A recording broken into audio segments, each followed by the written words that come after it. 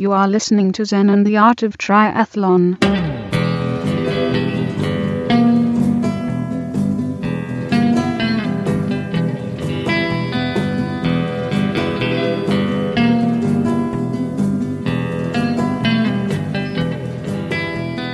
Well, hey there, all you triathlon studs and studettes. This is Coach Brett with another great episode of Zen and the Art of Triathlon. I am in East Tennessee. Whew, man, halfway between Chattanooga and Knoxville on Watts Bar Lake, where my family has a lake house. And it's 4th of July weekend, so it's a little crazy out there on the lake this week. But it's a huge, huge lake, and it's like a mile across. It's pretty awesome. And we are going to talk a little bit about being here at the lake, things that are going on, and then also have a little bit of triathlon news. And then also we have a really cool interview with Tina and Ann. And Tina, they're a duo in triathlon, and Tina is blind, and she is she's going to race Kona, and Ann is going to be her guide. You know, where they're attached together with a bungee cord on the swim, and riding the tandem on the bike. And I'm not sure how they're staying together on the run. I've done a half marathon helping a blind lady that was really cool one time, and we tied our wrists together with a string, and that was pretty cool. So it's a really cool interview, and they've actually been on a couple other shows already talking about this, and it's just more of the story, and it's so interesting and so motivational to hear people doing this kind of thing. And I guess before we get into the news, I'll tell you a little bit more about where I am. We're in the foothills of the Smoky Mountains. It's really vertical where I'm at. The lake house is on a bluff overlooking the water, and it's the Tennessee River is what made the lake, and the Watts Bar Dam is what made the lake. But I grew up coming here all the time as a kid, and I actually grew up in the southeast, Tennessee, Alabama stuff, and this is kind of like home to me. It's thick forest, really hilly, even to mountainous, lush, really lush, rains a lot, not too hot, although it does get pretty warm sometimes, and not too cold, even though it snows, and it's just perfect. It's like the most beautiful place in the world. And you can hear, I'm walking on a gravel road, and this is the loop that the house is on. And I went running this morning, and I ran for an hour and covered 5.6 miles and went over 720 something feet vertical elevation gain around here. It's crazy. We often talk about having a triathlon camp out here, but it's so challenging, and so it's kind of remote. It's an hour and 15 minutes from any airport, from Knoxville and from Chattanooga. But I don't know, maybe people would be into that. But let's see. I ran this morning, and then what was the other thing I did? I swam this morning as well to the island, and it's almost a mile. So I swam there and back. I got my brother to drive the boat while Kai and Emily and my brother's son, my nephew, all hung out in the boat, and we swam. I swam there, and when we got to the island, there's a little beach. It's only like 100 feet across because it's an island. It's just not much there, and there's 2 other boats and all these kids and like dogs, 2 dogs. And what's really cool about that island is there's old Indian burial mounds on it. So we talk about it being haunted all the time. And we talk about this house being the whole woods out here. I grew up with my grandparents telling me there's trolls everywhere. It's really cool. But like right now I'm looking at deep forest. Oh, there's caves everywhere. And like the embankment on the road is taller than I am. It's like 10, 12 feet up, and it's covered in ferns. So if you're a fan of like where the red fern grows, things like that, this is the kind of place that we're in. It's really magical. But the lake has actually got a lot of traffic on it. You might hear a little bit of boat traffic as I walk down. In fact, last night was 4th of July fireworks, and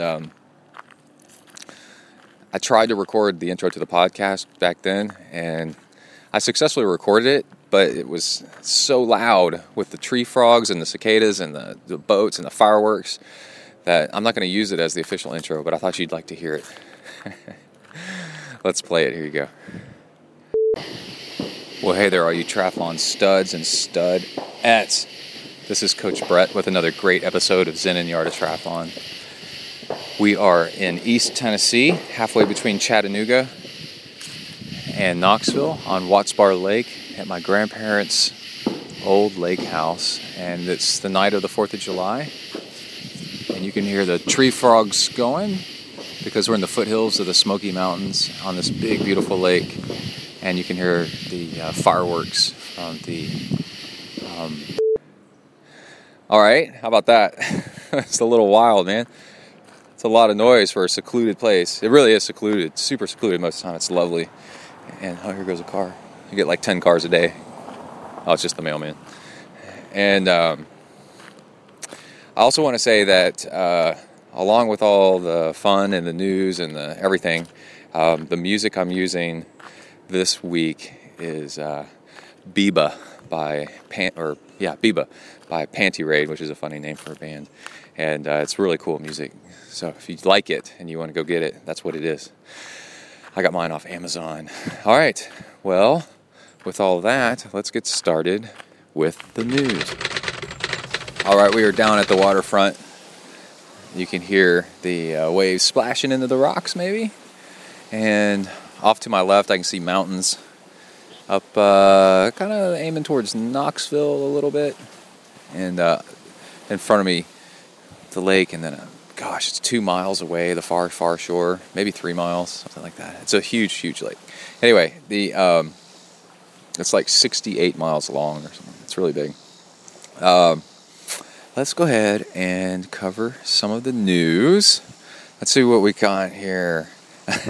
Let's do the funny one first. Sony has decided to try attaching cams, their own version of the GoPro, and to sheep for the Tour de France.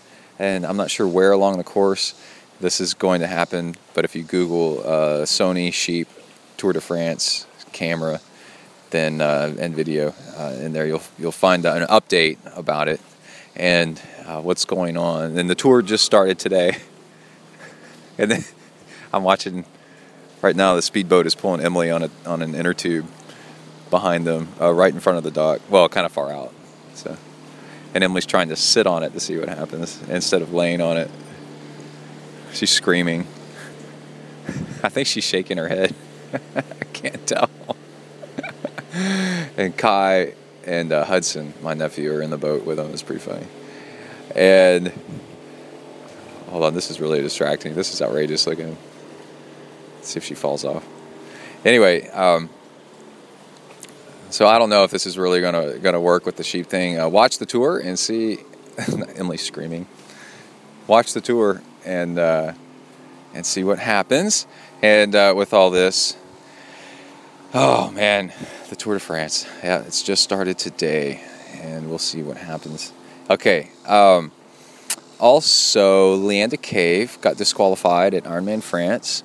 And actually, I forgot to mention, you can catch a whole lot more detailed news for this week over at Endurance Planet. I'm on the Endurance Planet podcast with Tawny, and I did the multi-sport news with her. It was pretty good. And yeah, Leanda Cave didn't wear her bike number on the bike, and didn't wear a number while on the bike, and that's an automatic DQ from the race, so that really sucks. And more ammo for the argument to consolidate rules on triathlon across the world so that we don't have these silly problems with different rules and people getting disqualified for something that doesn't really affect anything. Okay, I noticed that Macca was in Houston, for a set of meetings. He posted on Twitter, "Here I am in Houston in some meetings," and he was in an office building in a skyscraper in the kind of near the downtown area. And the thing that crossed my mind was, what's he doing in Houston doing meetings, you know? And he's a huge deal with Challenge, which is an Ironman brand competitor. And it made me wonder, is Challenge going to be bringing a race to the Houston area? And if so, when would they have it? Where would they have it? Right? That'd be pretty cool, right? Anyway, there was that. And then also the biggest news that I've come across that's really going to affect pretty much every triathlete, every guy triathlete, is the news that Specialized did wind tunnel testing on shaved versus non-shaved legs, and they did a pretty good test. And with a fair enough amount of samples and using the correct measuring techniques, that it basically was somewhere like a minute to a minute and a half per 40K. So what is that? 5K is 30 miles, so 20 miles maybe, something like that, 22 miles for a 40K. Anyway, it's a big deal. It's something like, I would say, that's somewhere around 10 watts, maybe 5 to 15 watts, somewhere in that range, depending on how hairy you are. And I've been a hairy leg triathlete for a long time, and because I don't do the leg massage thing, and I don't crash all that much. It's pretty safe where I ride. I'm really used to the route, so I don't like to ride in dangerous stuff. So I don't wreck all that often. So I've just left my legs hairy and thought, whatever. And no, it's not whatever. It's a big deal. It's a really big deal. So over an Ironman, you're talking you're talking 5-6 minutes, man. I mean, theoretically, maybe. And this is something easy to do. And the other thing is, we often get kind of kludgy with our mindset. Things have to be all one way or all the other. No, Zen is appropriate response. So what you could do is say, just shave for the races, and leave your legs hairy, and for training. And in fact, because it does make such a big difference, maybe we'll start with a culture of leaving legs hairy for training and then shaving them for race day, and that's the cool thing to do, Anyway, that'd be pretty freaking neat. I'm not even big into shaving my legs for all the way with a razor. I'd just shave them with with clippers, far all the way down. Maybe that'll do it. I don't get all into the shaving thing. All right.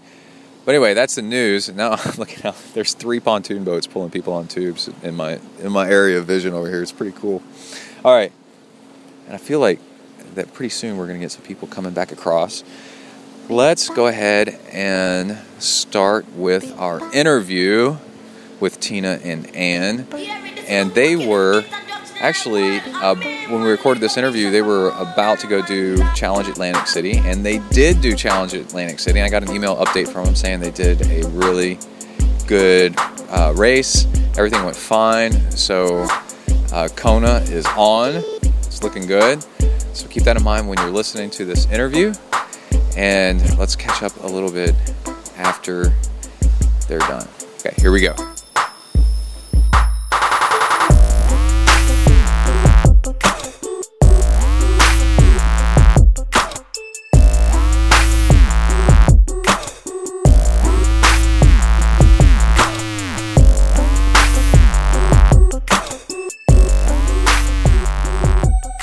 Hi there, Tina.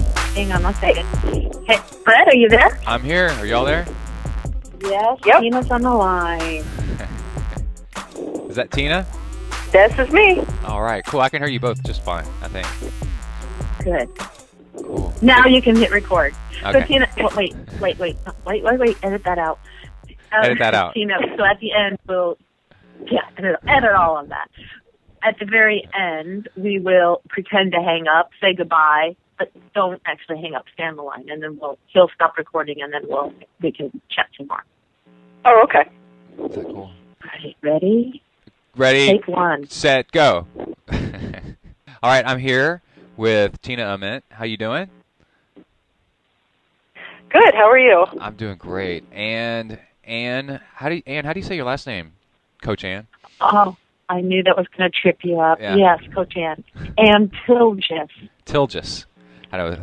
Thilgies. Yeah, that's right. That's what I was going for. No. Tilgis. Well, and the guys on I Am Talk, they say my name every now and then, and every time they say my name, they say it totally differently. So it's Tilgis. Okay.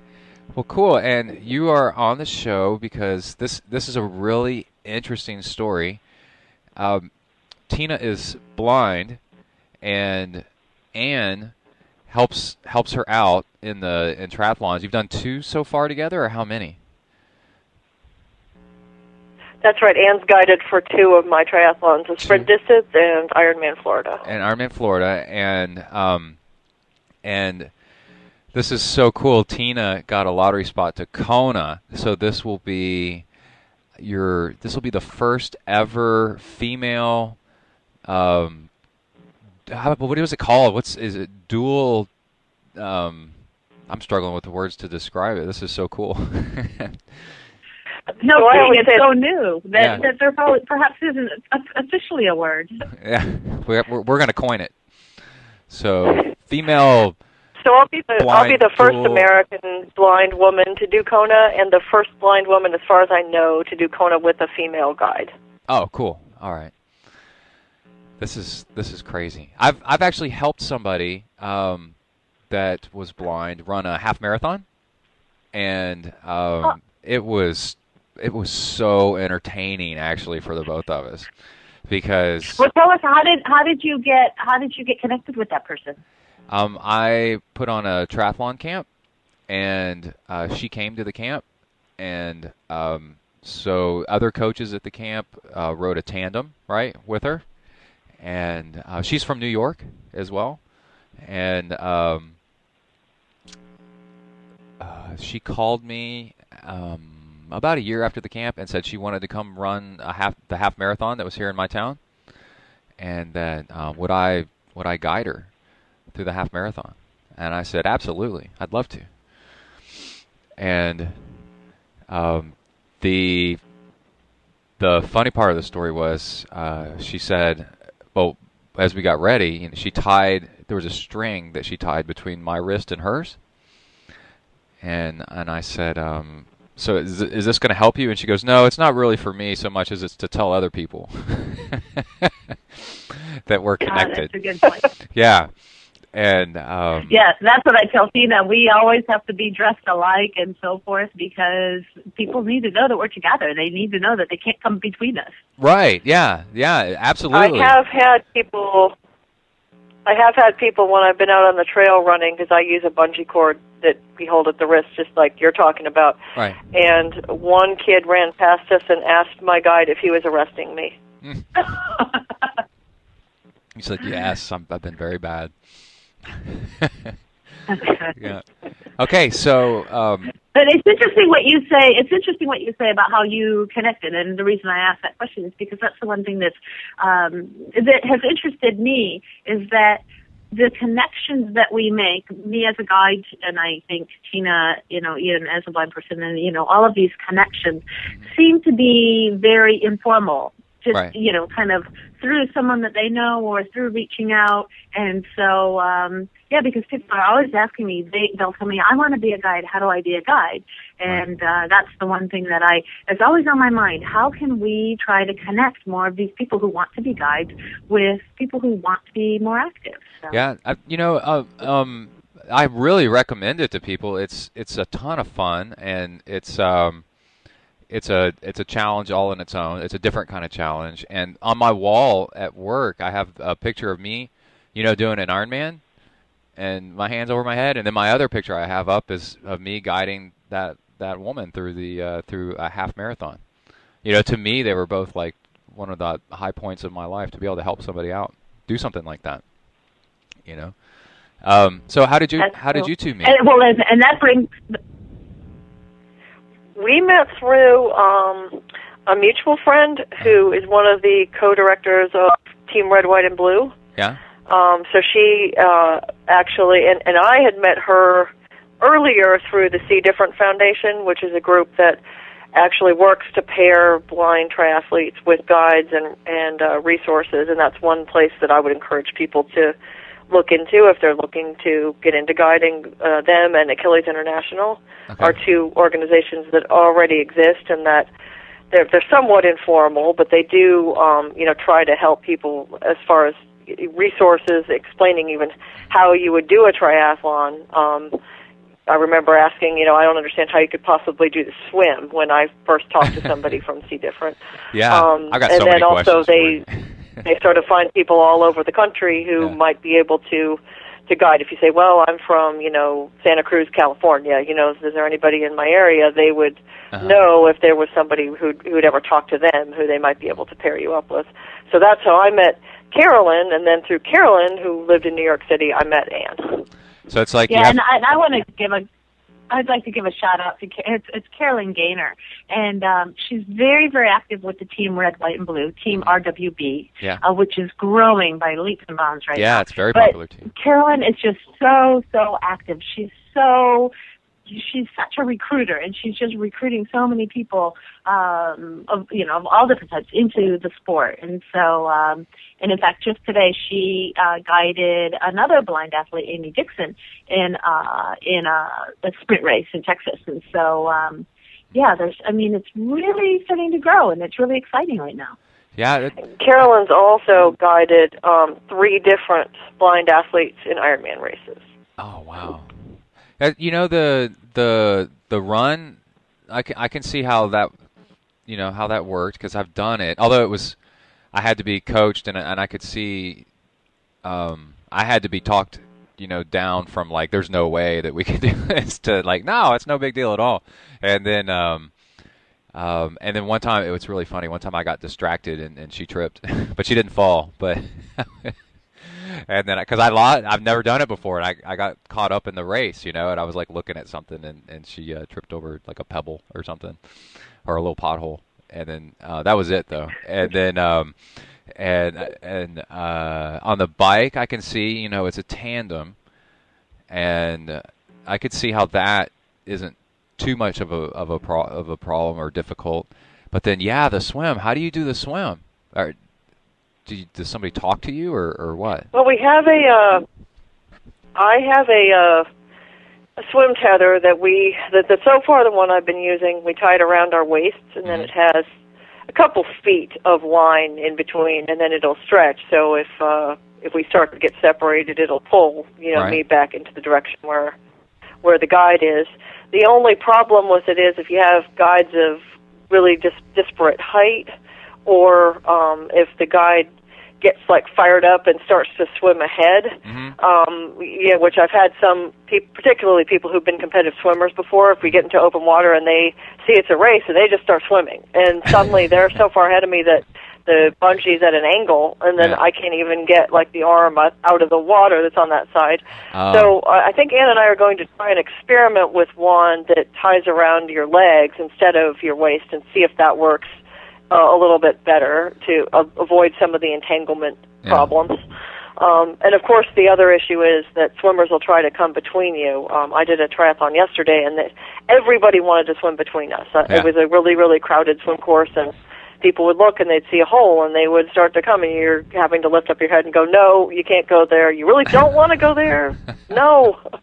And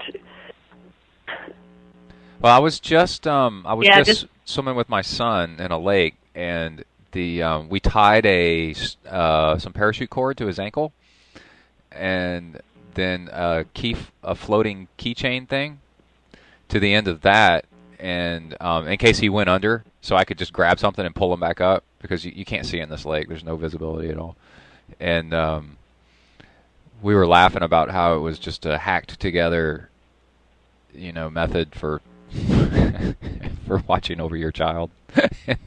And But I'm picturing this, and I'm picturing Kai going under, and you just grabbing him by the ankle. How big was this floaty that was on his ankle? Yeah, and so one time I let him get in front of me, and then I pulled on the string. It pulled him backwards, and he laughed and stuff, and he said it got caught around his legs some, but not that bad, And I could see like if you did around the foot or around the knee or something like that, you could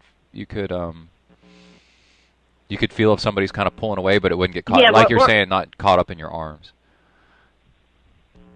Yeah, we're going to try it around our thigh. Yeah. The question is whether it will slip down our leg or not. So we're going to try that before Kona, we actually were going to do the Challenge Atlantic City, which is at the end of June. So that's the full iron distance. Right. It's the new challenge race. And we've got a little practicing to do before that race, and then that's going to prepare us for Kona for sure. So they make and I think they have a swim practice every day for that one leading up to the race. So if we can rig up some new kind of a tether, we can give it a try on the swim practice and see how it goes. And I'll take the old one as a backup.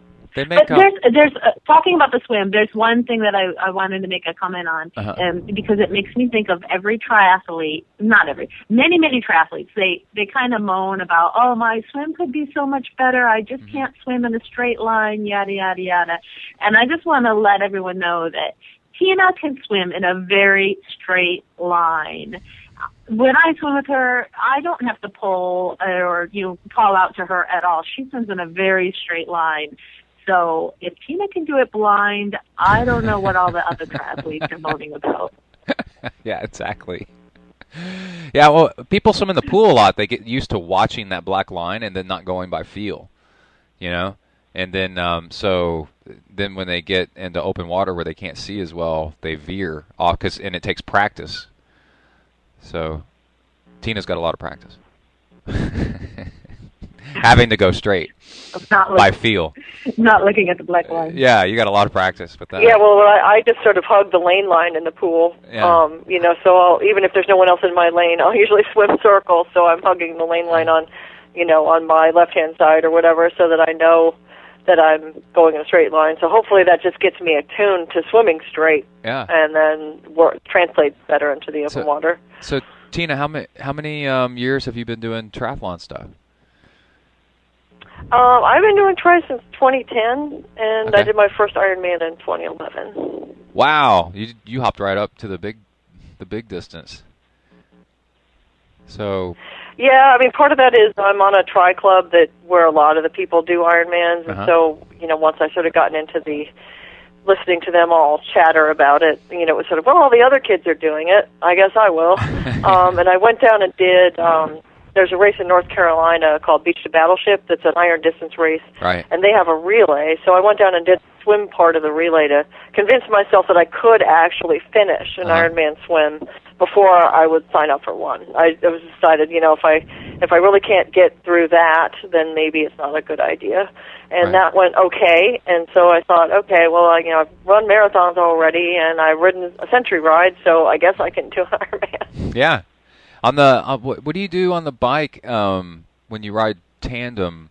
How are those bikes engineered? Do you both get to give the same amount of effort, and that's okay within the rules, or does one person have to just steer while the other person pedals or something? I don't know how it works. I wish that was the case. I'd stick my feet up and let Tina do all the pedaling. You just have pegs and you just ride.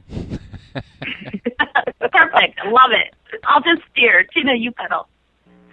They our pedals are on the same they all work together, so we ride with the same cadence and hopefully the same amount of effort, although Anne's a good deal stronger cyclist than I am, so I'm sure that she ends up putting in more of it. But then she does the steering and the gearing, although I do know some partially blind athletes who switch their tandem so that they shift the gears in the back. Oh, cool. Yeah.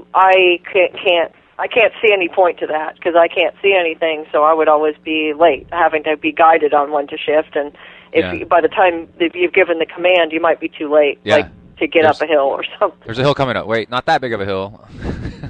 Wait, less of a hill. Yeah, exactly. Yeah.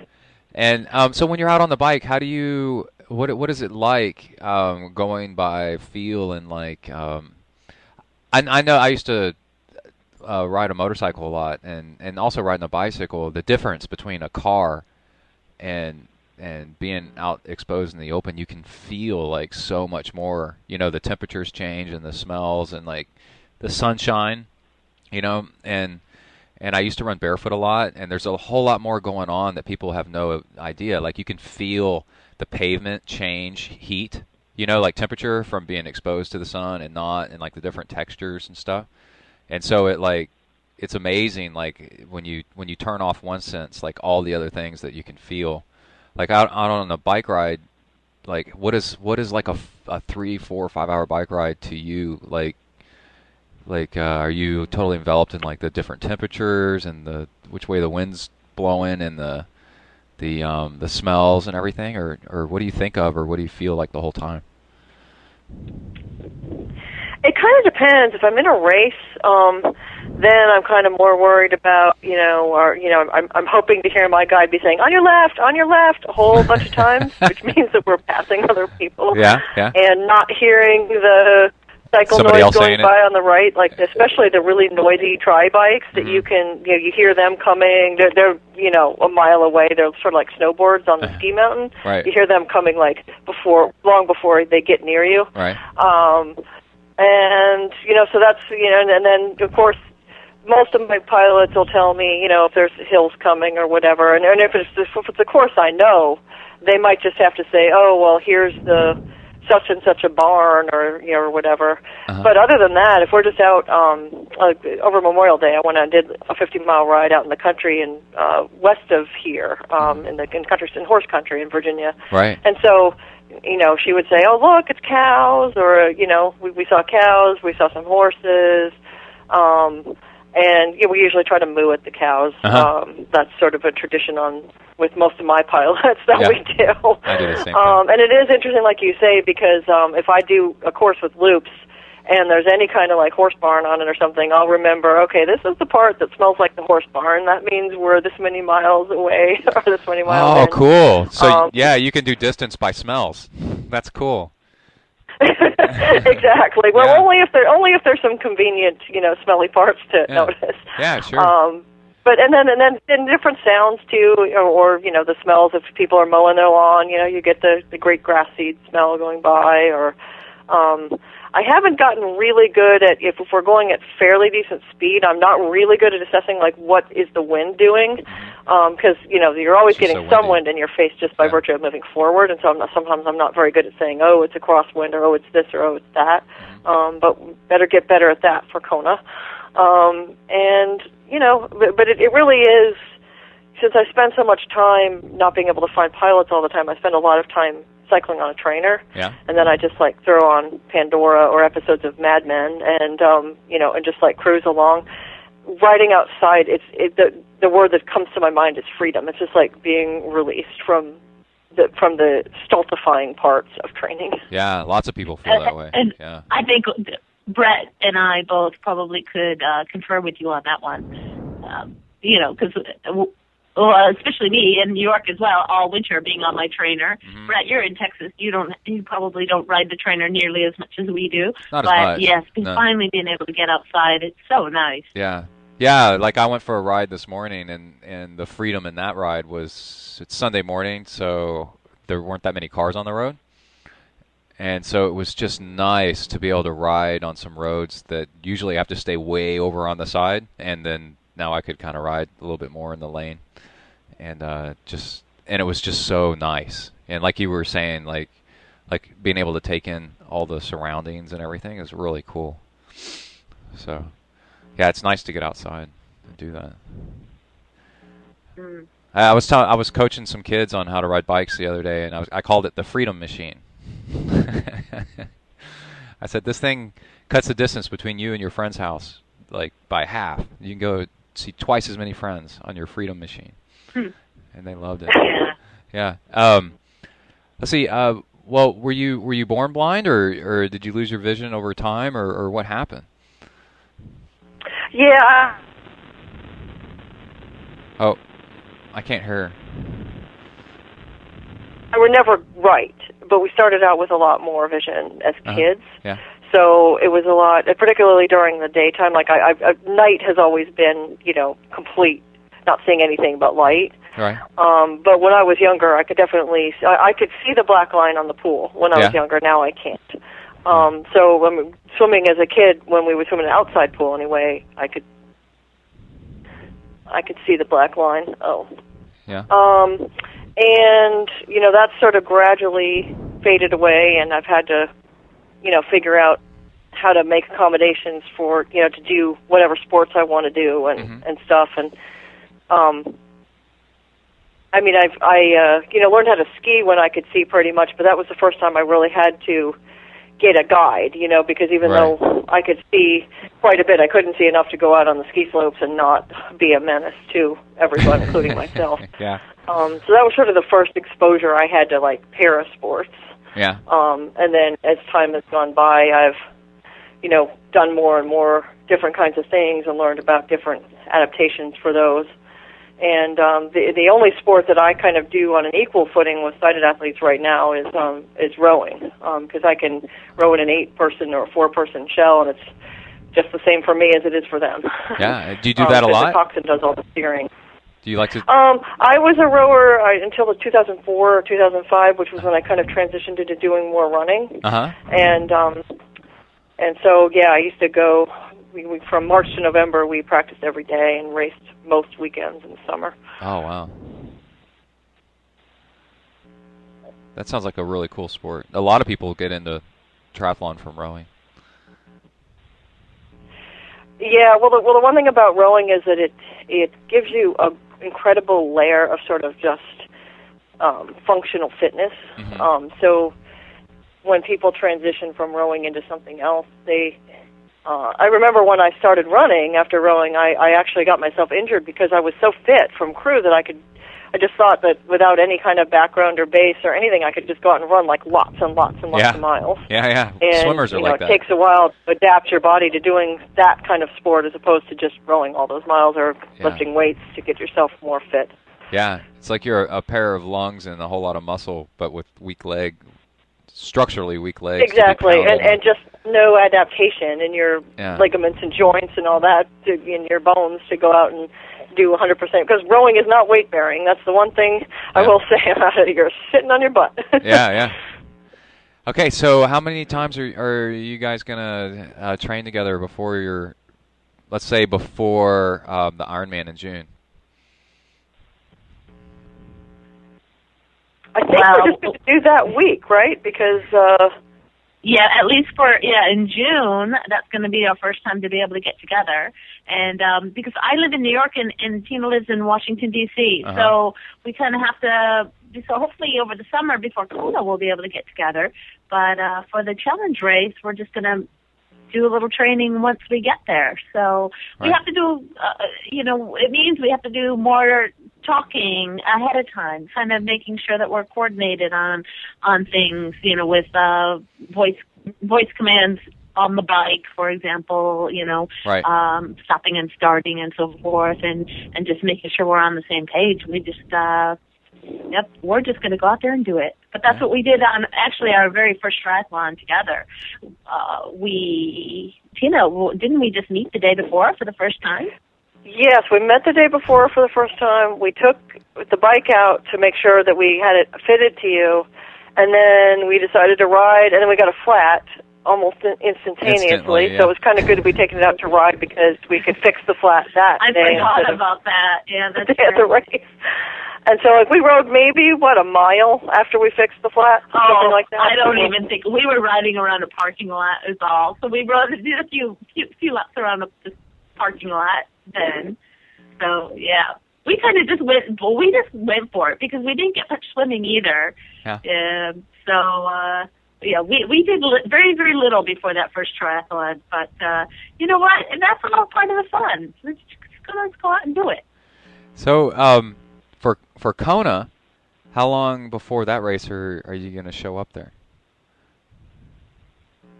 I think we're planning to show up about a week before, and then acclimate for that week, and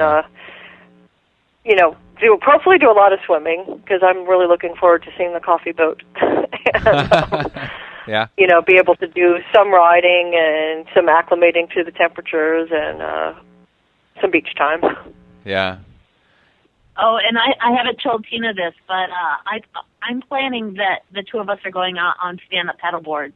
I don't really know how Tina's going to do that. I presume she's never done it, but we're going. I'm looking forward to it. That'll be great.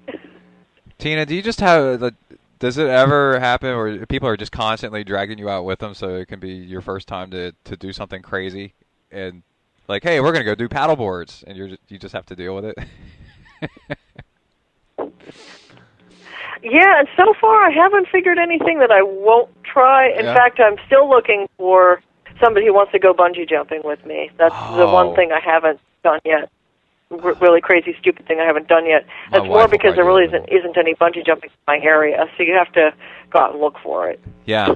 We'll probably get my wife to go do that with you. She wants to go bungee jumping, and I won't go. I think it's crazy. All right. We need to hook her up with Tina then, and the two of them can go bungee jumping. She'd probably love it. She'd probably be like, yeah, let's do it. Well, cool.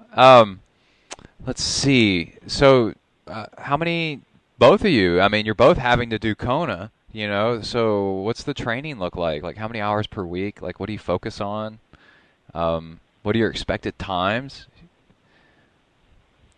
Since it'll be together? I haven't actually really thought about expected times for Kona because I'll see how the challenge race goes and sort of probably try to work off that. Yeah. But until I actually get more of a sense of what the course is like, which I probably really won't get till we get out there and check it out.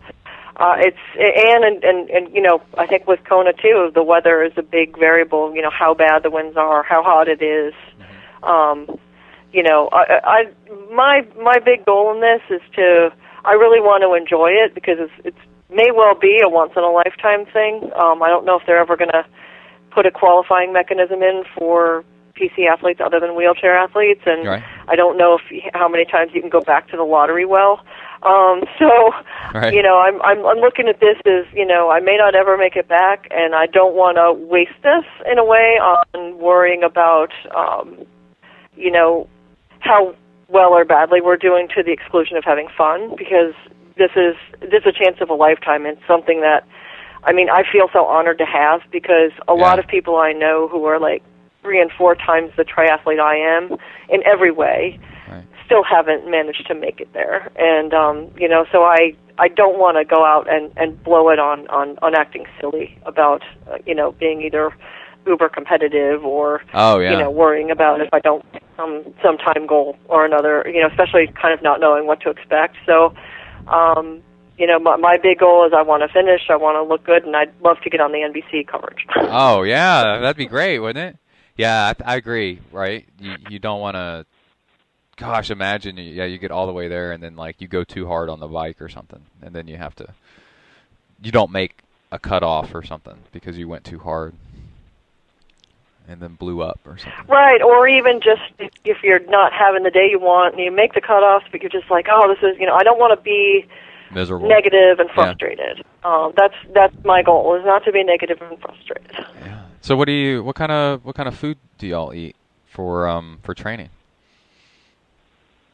Oh, and burrito bars, of course. Oh yeah? All right. That's good. Yeah, no, well, truly, Brett, I started eating Amarita bars particularly because of you talking about them all the time, so I thought I would try them out, and I'm big on the whole chia seed thing. I put chia seeds in my smoothies and so forth, so I tried them. They're good. They are good, Amarita bars. So. Yeah. You're really a good ambassador for them. Oh, thanks. Cool. I'll clip this out and send it to him. I like to eat gel. There's a gels. I think they're called Homa. Oh, Huma? That have chia seeds in them. Yeah, those are really good. What's your? I like the blueberry. What's your favorite flavor? I only have had the apple, and applesauce is one of my favorite foods, and it's just like eating applesauce. So I love them. Yeah, and the chia seeds add this kind of cool little texture to it. Is what I found out. I like it. The first time I ever took a bite, I was kind of like, it's kind of gritty, but then I got used to it instantly and liked it. So, Well, Yeah, cool. it's good, and it's some omega-3 fats. So Yeah. for sure, and the whole the whole trend right now is to be fat adapted. So it's all good. A little bit of fat in there. It's perfect. Yeah, I was looking at it. It's 100 calories, and 10 or 20 of those calories comes from the fat from the chia seed. So it's good stuff. All right. Yeah. Well, so cool. otherwise, that's. Am I missing we're anything? Like every other triathlete. Yeah. Just like everybody else, trying to figure it else? out. Yeah. Yeah.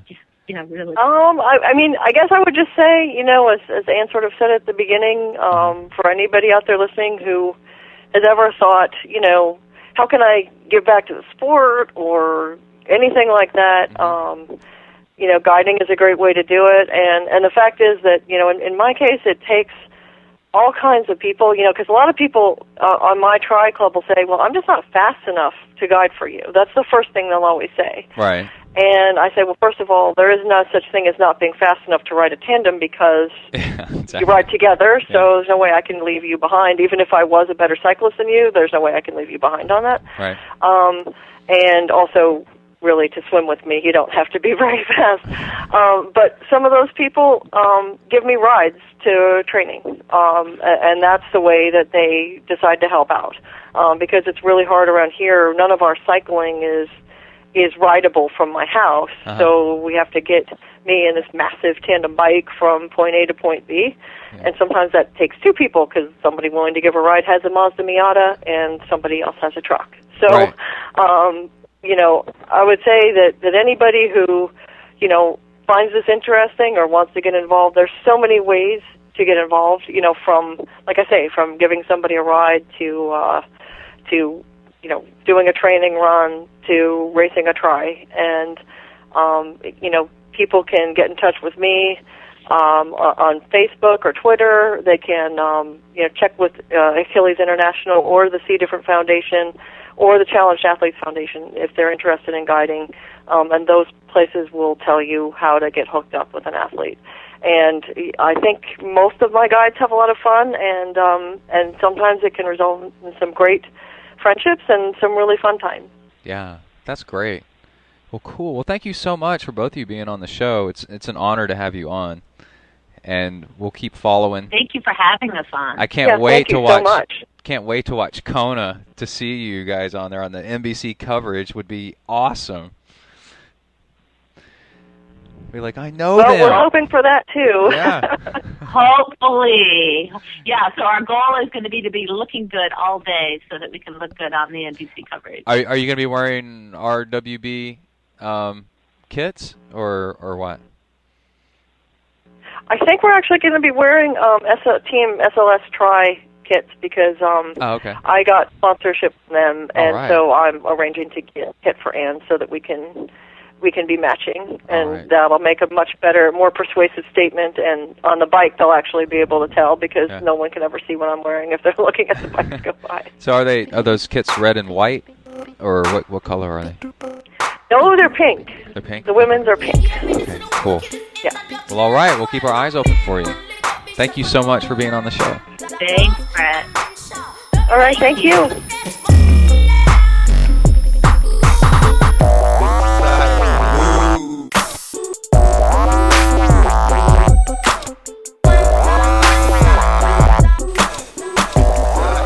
All right, we are back. And thank you, Tina and Ann, and the best of luck. And I'm sure we'll get updates from them. And it sounds like they've really got it under control. I would say the only thing about Kona would be the franticness of the swim, and maybe they got that down pretty good. And the windiness of the bike, the crosswinds, might be something to train for. And I think everything else is pretty much handled, man. I think they got it. So this will be a first, a Guinness Book of World Records first, man. Pretty cool. All right, before we get into the training log where I list off tons and tons of training tips, let's do some sponsor stuff and some emails. We have Compete Hub. How's it going, guys? CompeteHub.com. Great place to go check out all your races. And It's kind of like a Facebook of triathlon. It's actually really, really cool. I dig it a lot. I've been on there a bunch lately. And then Sufferfest, discount code of 10% with ZT Suffers, all capital letters, ZT as in ZenTri Suffers. And these are great training videos that you can use while on the trainer running and biking. They have triathlon, so you can actually run with them. And go check that out. And Sunto, big sponsor of ours. I just swam across the lake earlier this morning and got a really accurate measurement of what I did with the Sunto Ambit 2. And that's my go-to watch. And it handles power meters on bikes. I mean, the thing is just handles triathlon just better than any other device I've ever seen. And I love it. And let's see, a trainer view, which is where it can stitch together. You plan a route on a map, and there's routes already made up to the big races, and you can on the trainer and on the treadmill watch this thing, and you can run around Paris, London, up and down the coast of New Zealand. One time I rode my bike up and down the coast of Norway, and basically it uses Google Street View and stitches it together into a almost seamless video, because it's Street View, it's still pictures, but you really get a feeling like you're cruising along wherever you want to go, and it's super cool, and I love that thing. And discount code is ZenTri. And also show donations, we'll get to that in a second. And Hornet Juice, I've been getting a ton of Hornet Juice orders lately, and it's a really cool way for me to send you an email and say how's it going wherever you live. I do that a lot. I like that a lot, and it helps support the show. And Hornet Juice is an amino acid powder that you drink a little bit before, during, and a little bit after on your longer workouts, and it helps metabolize body fat. It's super cool. It comes from this is crazy. It comes from Japanese killer hornet saliva. No crap, man. I swear to God it does. And I use it every once in a while, and more than every once in a while. I use it a lot. And it's for real, dude. It really, really works. So go check that out. Google Hornet Juice. Go to hornetjuice.com and see how it works. And you'll be like, holy crap, I got to try this. And get it through ZenTri on the right side of the page. Go to zentriathlon.com, scroll down, right side of the page. You get it through me, and then it helps support the show. And then, Amrita bars. So you go to amritahealthfoods.com, and you spell Amrita, A-M-R-I-T-A. Here comes a pontoon boat really close to shore. And A-M-R-I-T-A, Amrita. And they are date bars with seeds, and so they're nut-free. They're like super, super, super healthy. And they are worth it, man. They are so good. I've gotten to the point where I go to them over anything else in the pantry, and it might actually be a problem how fast I go through them.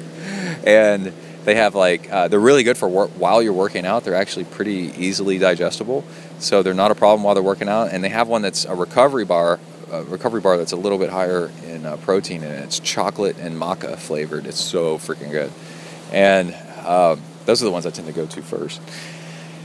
And it's nice. Just keep one in your jersey pocket when cycling, or in your shorts while running, and just kind of nibble on it every once in a while, and you are golden, man. It's really, really good stuff. Okay, so before the training log, we're going to answer questions, and these are coming from, let's see, if you help support the show and send me an email, if you help support the show by donating on the left side of the page, zentriathlon.com, then you can, it sends me an email, and in the email you can ask me a question and send me a note.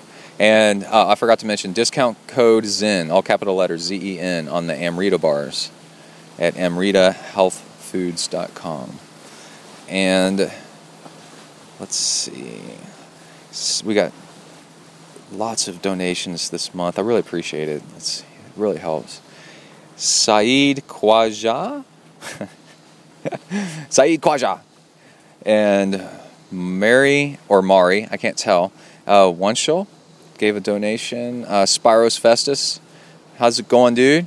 Frequent donor. And Paul Johnson, And Vince Hancock, thank you very much. Christopher Allen, thank you so much. And then we have an email from Richard Thompson. Let's see what he's got to say. Oh, I've managed to break my internet connection. Let me see if I can get it going here.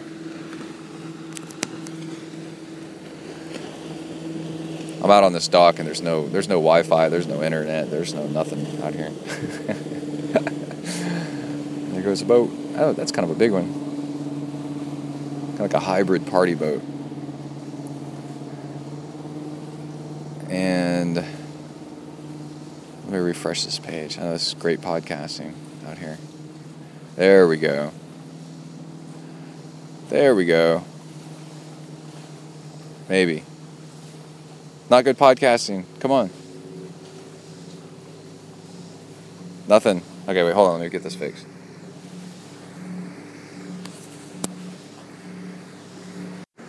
Okay, it didn't work because it wasn't supposed to work. I thought it was supposed to expand, and it wasn't expanding. And it's not supposed to expand. Killer show. This is from Richard Thompson. Killer show. 4 exclamation points. Keep the swim tips coming. This anchor needs all the help he can get. Yeah, man. Thank you, dude. That's what you get here. Send me swim questions, man. I'll answer them left and right. I've been swimming competitively since I was 9 years old, and I'm ancient now, so that's a long time. All right. Let's see. Philip Gerard. Let's see. Hey, Brett. I was listening to your episode with Brandon Marsh, awesome swimmer, and I felt like I could provide you with some information instead of only being you telling me cool stuff. Cool. Work. Oh, when I go to work every day, I say W to the ERK. Work is not the German word for work. Work is a manufacturing plant. So, for example, the BMW plant in Oxford would be the BMW Work Oxford, W-E-R-K, Oxford.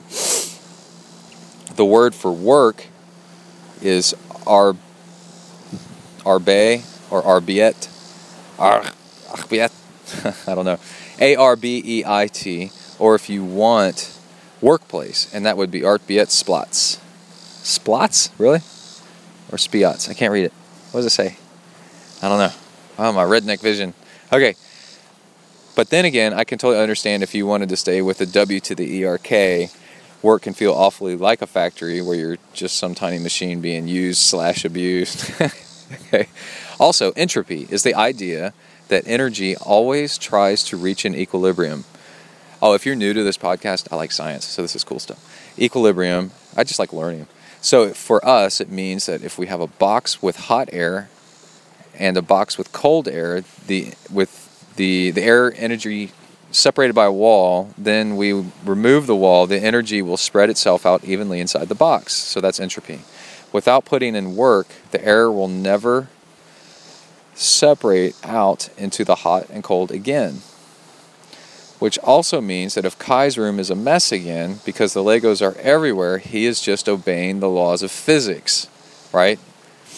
The Legos tend to spread out into an empty space. Energy spreads out, and since mass is energy, the Legos also tend to spread out. Hope you're having an awesome day in Texas. With us, it is raining and gray. And he spelled gray, G-R-E-Y, which is the European version of spelling gray. All right. Thanks, man. That was awesome. I like that email a lot. Dude, that's pretty cool. And Allison Frutos, longtime donor. Dwayne Morin, longtime donor. Dan Machia, longtime donor. Thank you all very much. And Oliver in French Canada. Oh, this will be good. Here we go. Oh my God, this is a long one. Woo! Things are going pretty good. I just finished should I read it in French Canadian? Things are going pretty good. I just finished my first 70.3 in Mont Tremblant. I went pretty good, but I had to back it up a little bit on swim. Okay, I can't do anymore. And on the bike, but I had a very good run. Can you explain this? I had leg cramps on the swim, not cramps on the verge. I had leg cramps on the swim. Not cramps, but on the verge of getting it. So I was not swimming the pace I want and not on the bike. And I was not able to push on the pedals because he was worried about the cramps. Okay, yeah, this happens a lot. I think the suspect is overhydration. Let me explain. The day and few days before, I tried to stay hydrated as much as possible. Yeah, so you're doing something a little different. But the day before, every time I take a sip, 10 minutes later, I had to pee. Very clear. That's a bad sign right there. You don't want to be very clear. You want it to be light yellow. The night before, I was on the verge of getting small cramps in the legs when I was moving my legs. Oh, I forgot about this part. This was just the night before. On the bike leg, I had to use the bathroom on every aid station, 4 of them, because I was keeping drinking water. Yeah, it sounds like you're drinking way too much water, dude.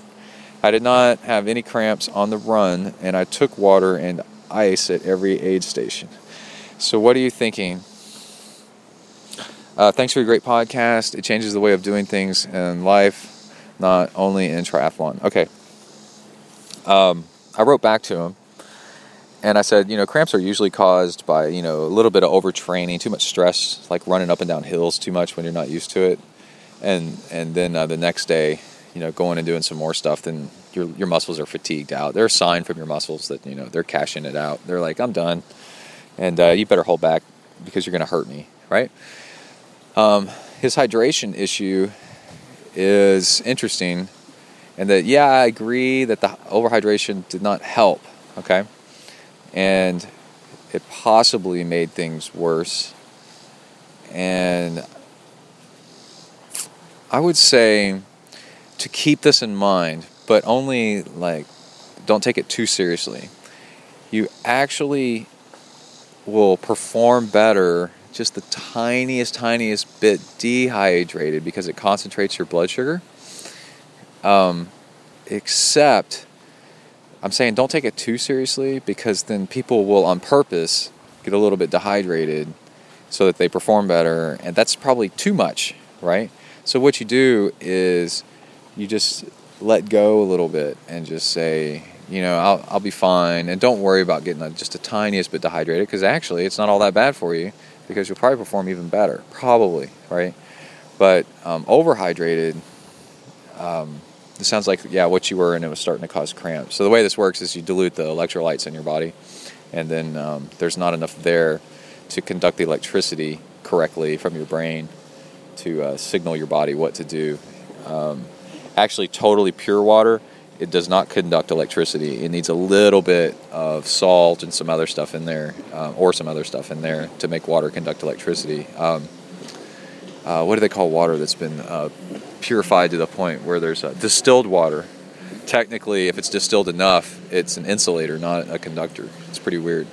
So basically, if you keep peeing, or keep drinking and flush out all your electrolytes, you're turning your body into an insulator instead of a conductor, and then you start having problems.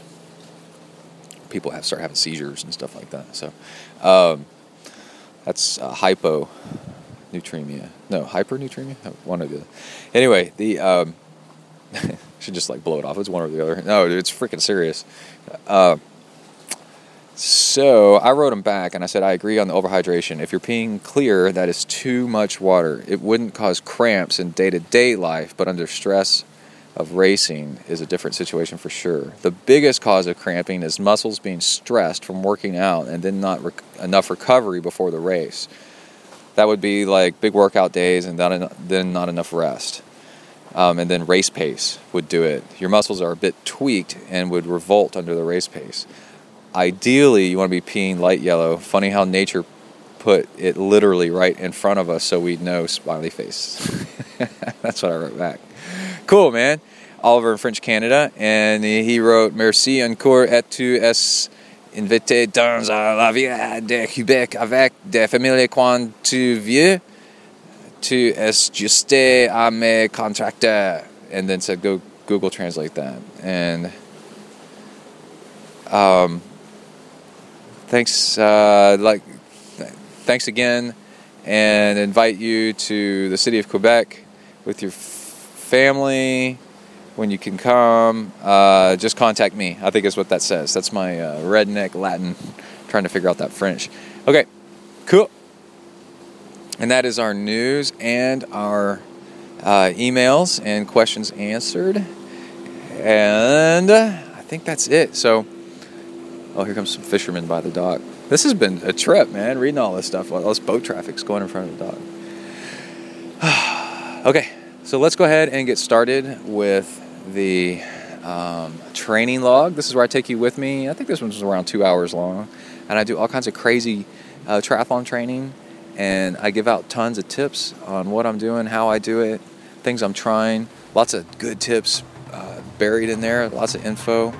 And it's the good stuff of this show. So I'm really proud to bring it to you. Let's go ahead and get started with the training log. Here we go. You are entering the ZenTri training log zone. Huneli.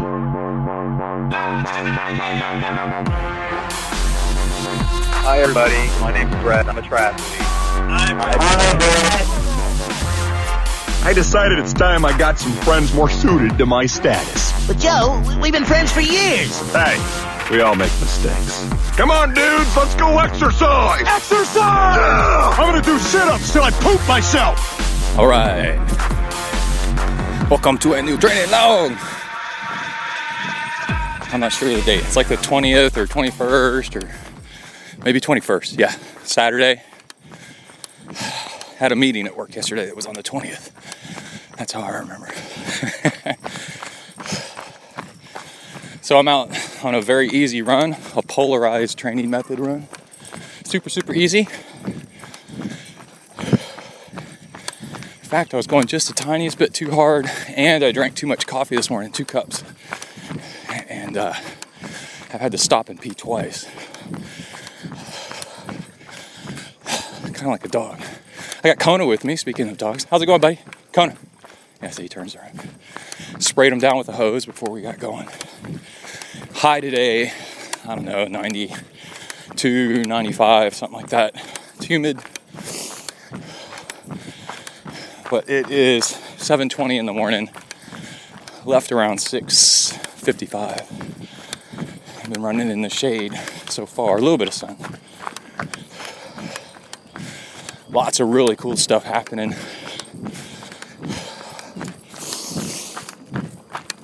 The polarized training is going so good. And I got a little bit of kids update. Coach Kai, my 9-year-old who does triathlons,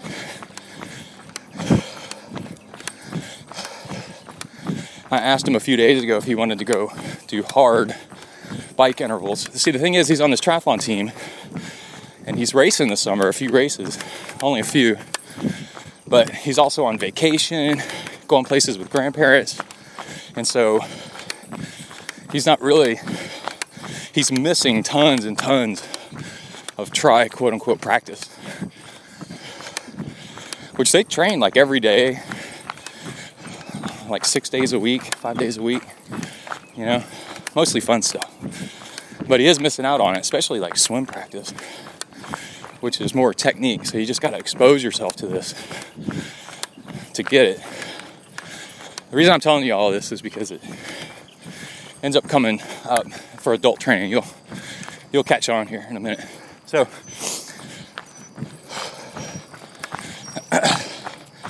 after a few days or a week of him missing practice, I was like, oh yeah, I'm a coach, I forgot. I'll train him. But you got to be really, really careful. You don't want to train them like an adult. They're totally different. You got to keep it so fun. But actually, that's what I'm saying. Adults, we need to train like this too. You need to train like a kid. Need to keep it fun. And actually, the technique I like is keep the hard stuff so rare that they're just dying to do it. And then when you have them do it, you give them almost not enough of it. So like, that's it? So they want more, in a few more days. And then everything in between is just playing around and just fun. So it's like polarized for kids. Here we go. There we go. All right, so quite a few days ago, I took him to the pool and showed him how to push off better, more streamlined, and that was his swim practice. And then, come on, Kona, let's turn around. There's a guy mowing his yard with a tractor there. I don't want to get involved in that. Okay. What are you doing running down my private driveway? Okay. Now running away from the highway, back down this country road. I got Kona on the retractable lead. And then, a few days ago, he went with me on a run. He rode his bicycle, and I did intervals, and I showed him, like when I was done with an interval, I was walking, like super, super easy, I was going 9 out of 10. I was kind of just saying it out loud. This is what I'm doing. Okay, so then, last night, Emily and I took him with us on a family bike ride. It ended up being more like me and Kai took Emily with us. Kai and I. Anyway. So, his triathlon practice team usually rides an hour at a time. And I figured since we're doing intervals, we could cut that down. Maybe 40 minutes. So we're going to do an out and back of 20 minutes. And along these access roads, along the freeways, like super safe. Huge shoulder, but hilly. Long, gradual hills. And so we're going to warm up like 10 minutes, and then when we get to this first big hill, it's like a 3 or 4 minute long hill for him. So I want you to work up it kind of medium hard. Pretty hard, like 9 out of 10. But it's kind of long, so, don't destroy it. And there's more hills after that. So we went up it, and then at the top, he's panting for breath. And I was like, okay, just like our running, just go coast, just kind of noodle around. That's what they call it, noodling. So you recover, and we're going to ride really, really easy until the next hill, and then do it again. There's like 4 hills. And that's what we did. And it was so cool. And Kai's so fast now. He's on a little kid's road bike, a Fuji Ace.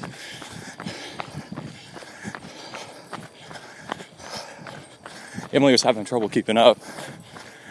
I had trouble keeping up sometimes because Kai doesn't weigh anything. So when he charges uphill, man, you gotta really hammer to keep up. It's pretty impressive. But then when he goes downhill, he doesn't go very fast because he doesn't weigh much. And then there was a headwind sometimes, so that slowed him down too. So that was pretty easy. But anyway, I took this photo. I rode up next to him. Took this photo of him charging up this hill, standing and climbing, and it's so freaking rad. It is so pro looking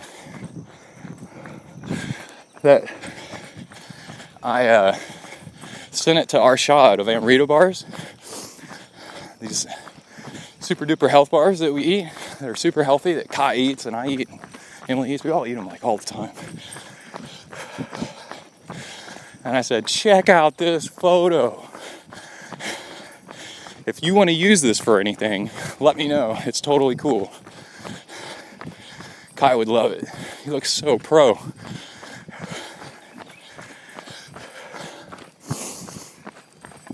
And so Arshad wrote an email back and goes, holy crap, we're making kids bars right now.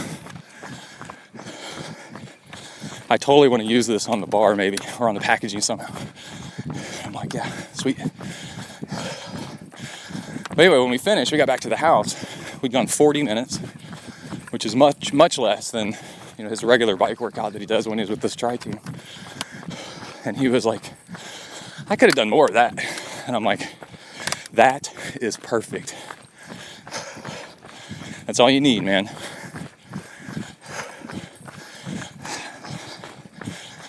Because tomorrow, for fun, we're going to go swim. And I don't want you to be sore. You're just a little kid. Don't worry about being fast. You're already fast. Just being a kid. So it was really cool, training all around. And the polarized method is go hard when you go hard, like he was doing. And you only need a little bit of it to make you faster. And then everything else is just play, which literally for kids is play, jumping around, run to your friend's house, just a block, jog here, jog there, ride your bicycle around the neighborhood. Nothing big, just doing something, being active and eating healthy. So that was pretty cool. And on my end of the polarized training,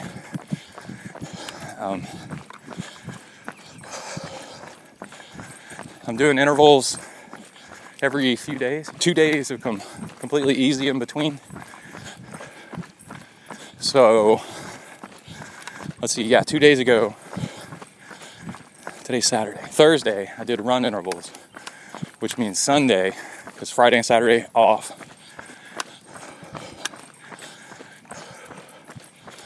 Sunday, looking for cars, we're crossing the street here, will be bike intervals.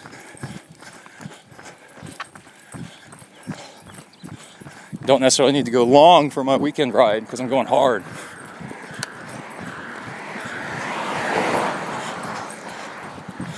But so that's 2 days easy in between. Friday and Saturday's easy. So what I'm doing is, yesterday morning I ran. I biked easy yesterday morning, and last night biked super easy, taking Kai out on his ride. Emily kept going, aren't you going to keep going or leave us and drop us and go do something? And I'm like, no, polarized, baby. I'm just chilling. It's just enough to be out here. And then an easy run this morning, just jogging like this so that I can talk. This is perfect. And then at some point this afternoon, when I was talking about taking Kai swimming, we're going to, there's a local club that opened up a new wing, a new branch, a new building, and they have a pool, but the pool's too short. It's like a 17-meter pool, but it has a current machine, but I don't think it's going to be fast enough. But I got guest passes. There's a bunny rabbit, Kona. Look, rabbit.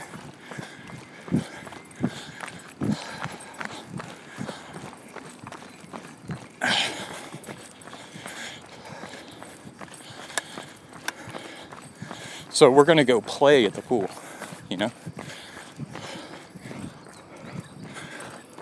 Nothing major. Just play.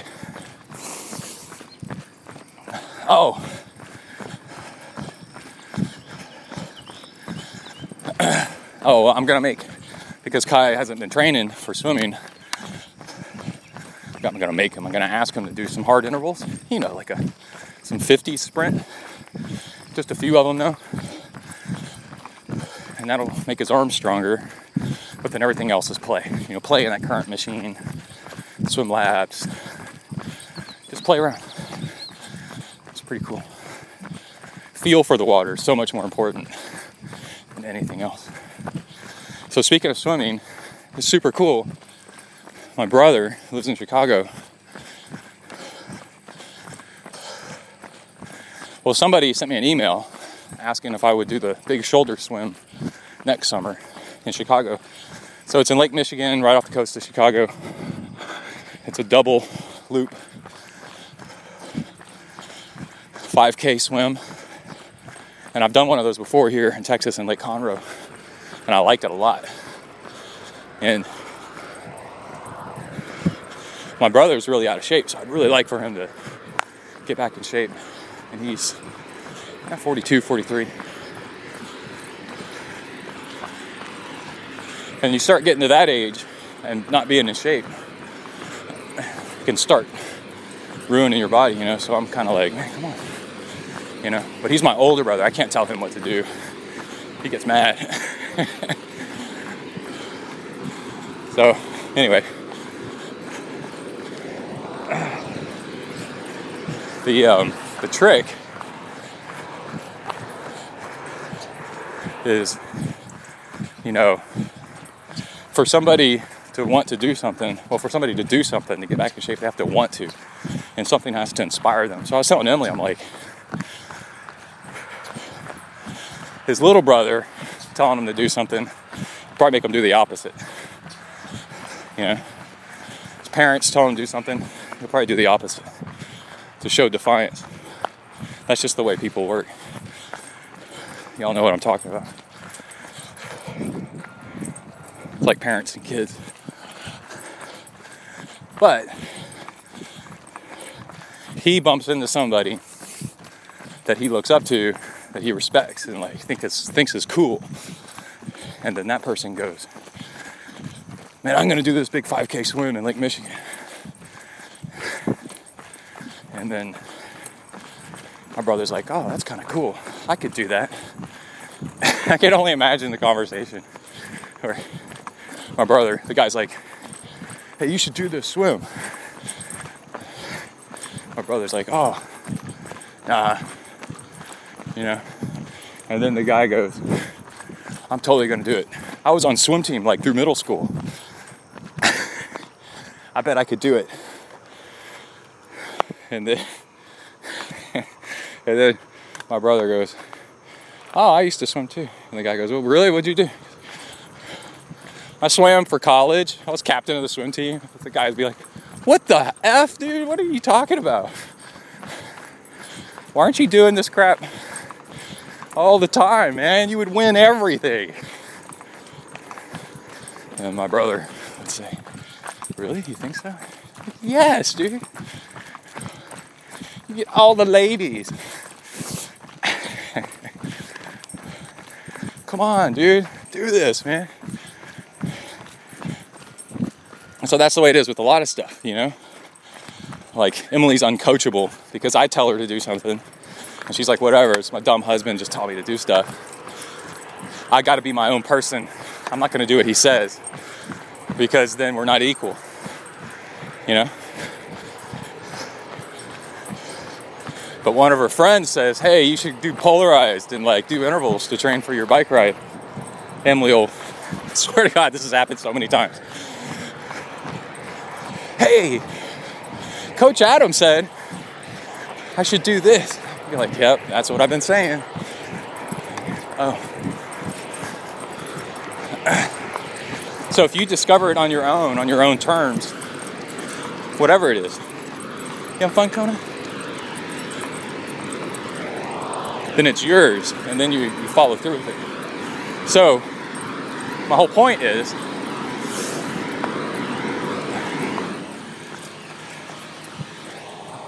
I sent an email to my brother saying, hey, this guy wants me to swim this lake swim in Chicago.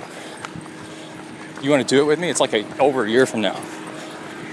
And he wrote back, nope, no thanks. And then I just dropped it, right? Really, that's the most I can do, is plant a seed that there's this option available, and I would do it with him, you know? A lot of people don't even know that there's stuff to do, you know, like that. Then a few days later, Emily notices on Facebook that my brother posted that he swam in Lake Michigan, first time since 1994 or 92 or something like that, that he swam.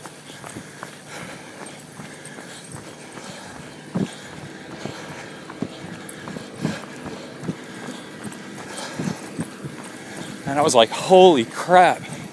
See, he did it. Something inspired him. That's pretty cool. Now, will he all the way follow through with it? I don't know. They say it takes like 3 inputs from people to get you to do something. Like, say you want to lose weight. It takes like 3 different people. It's like one of your coworkers making fun of you for being fat, and then, you know, your wife saying you're fat. Here comes a concrete truck. Kona's freaking out. He's like, there's a freaking monster. Let's get out of the road, buddy. Here, come here. We just ran past a concrete mixing plant.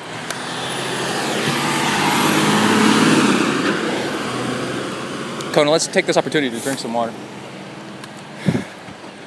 You doing good, buddy? It's a big dog, huh? And then they'll still brush that off.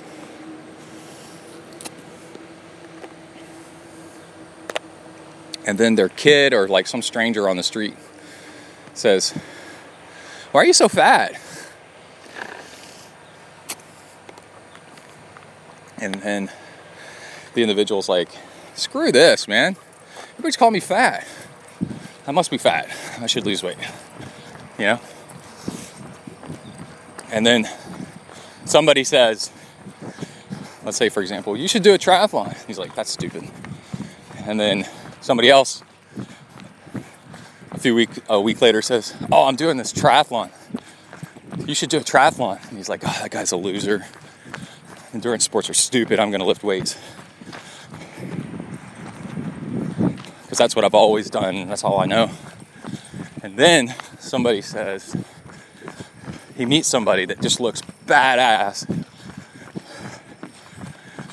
You know? Drives a cool car or something. Somebody, like I said, somebody that he's like, "I want to be like that guy." Ends up sitting next to him at a bar or something. And then goes, "Hey, what's up? What's up?" End up hanging out, being cool, right? Making bro friends. Having a bro down with some bromance. Like, "What's up? I like this guy." And then he goes, "Hey, you want to go," the fat guy says, "You want to go, want to go fishing this weekend?" The guy's like, "Nah, I used to do that, but I got fat. I'm going to go do triathlons." Here comes a big truck. Let's get off the road, buddy. I'm going to do I'm going to go run.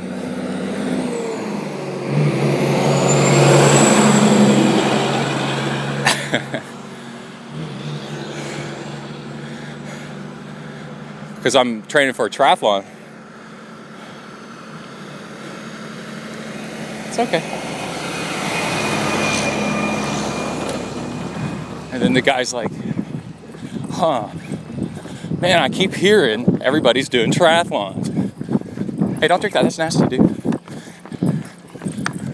"Oh, maybe I could be like this guy and go do triathlons. And I'll be like this guy."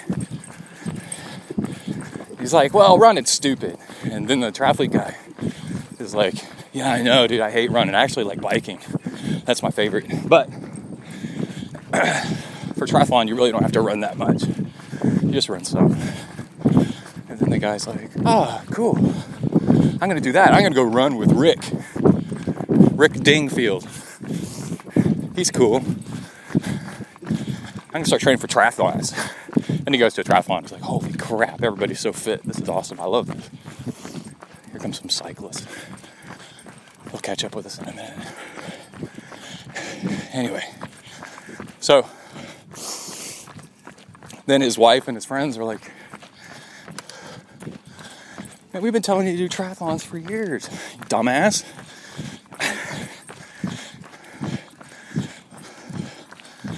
What took you so long?" It's like, "Well, I don't know." It's like, whatever. Well, what really happened was enough people and then somebody cool that he looked up to said, "Do it." So that's how it happens. But will I be swimming the Chicago Big Shoulder Swim with my brother next year? That would be a dream come true for me. But will it happen? That's very complex. Not sure if it'll actually happen or not. Right? There's so many factors that go into that. So, as a reply to his Facebook post, I wrote, "Hey, that's cool that you swam. Here's a map of the actual," because he just swam. And I posted back, "Here's a map of the actual swim course, you know." So I'm further planting a visual of what it is, because there's that. What is it? When it's vague, you don't know what you're doing. You'd rather sit on the couch, right? And I said, we both went to Kingwood High School and swam for Kingwood High. I said, you could probably win your age group.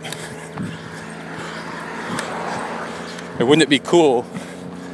Wouldn't it be funny? Both of us wearing our Kingwood High School t-shirts on the shoreline. Kingwood High swimming. It'd be funny in our 40s.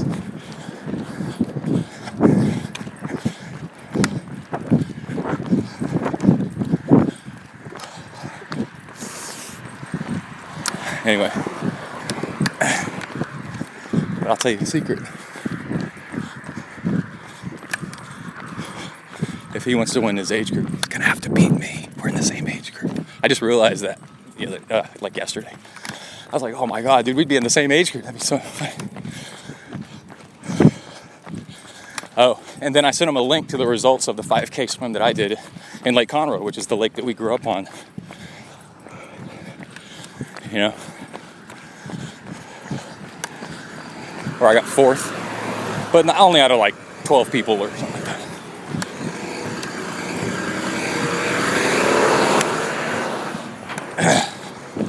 But, you know, like evidence, like this is totally doable, dude. Like people do this all the time.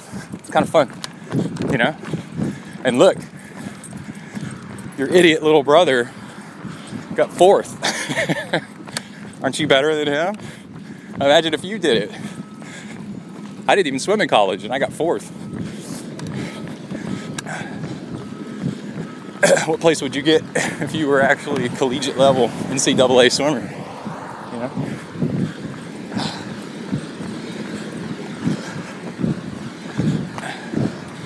So, anyway, there's that. There's some cyclists out. I think that's enough recording for this morning.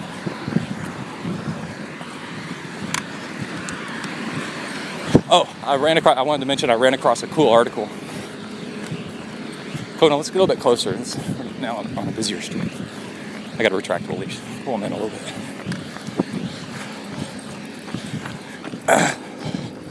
I ran across a cool PubMed article that I found it by accident, linked to something that Tawny posted. And it's on fat metabolism, going low carb. And basically, through the summary, reading the fine print, reading between the lines, and some other stuff I've heard. Oh, on I Am Talk, another cyclist. Oh, this is the same guy. No, different guy.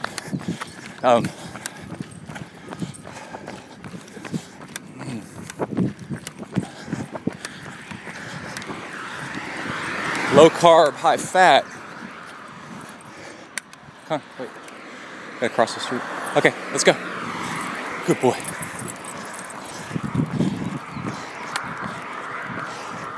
Low carb, high fat is a temporary training method that you do on I Am Talk. I guess it was Dr. Tamsin Douglas, maybe it was her, maybe it was someone was saying. You do it on occasion. So it's kind of like intervals, but I would say even less frequently. You do it on occasion to enhance your fat burning, right? Because long term it will F up your metabolism your thyroid. So it's not a lifestyle, it's a technique. And to further drive the point home, it's a technique you do on occasion, kind of like hill work or something. And then the PubMed article was the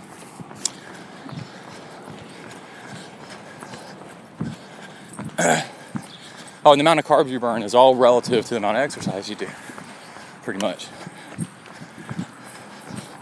If you're an endurance athlete, low carb for you is way higher than some low carb dieter, you know, somebody that just sits at a desk all day and does nothing else.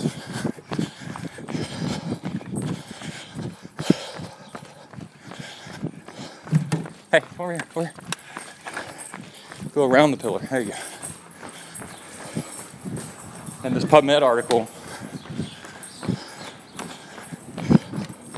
they found enhanced results for athletes versus a control group, where the athletes, the enhanced ones were, they went low carb, high fat for 2 weeks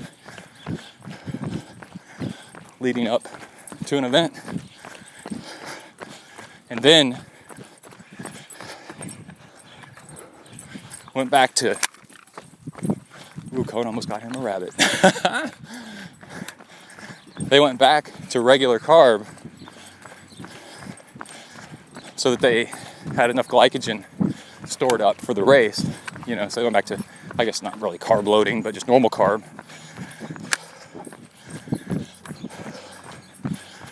And then what that did, let's stop here. Man, I could run like this all day. I think that's the point. Talking pace, occasional Hornet juice sip. That's what I'm drinking.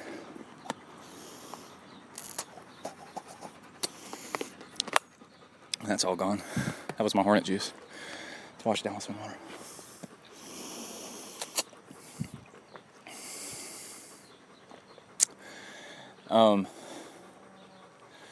I heard a cow.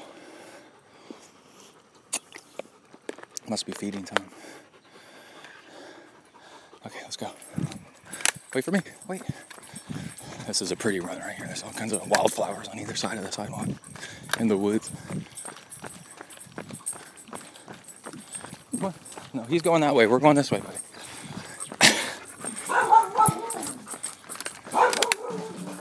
Oh my.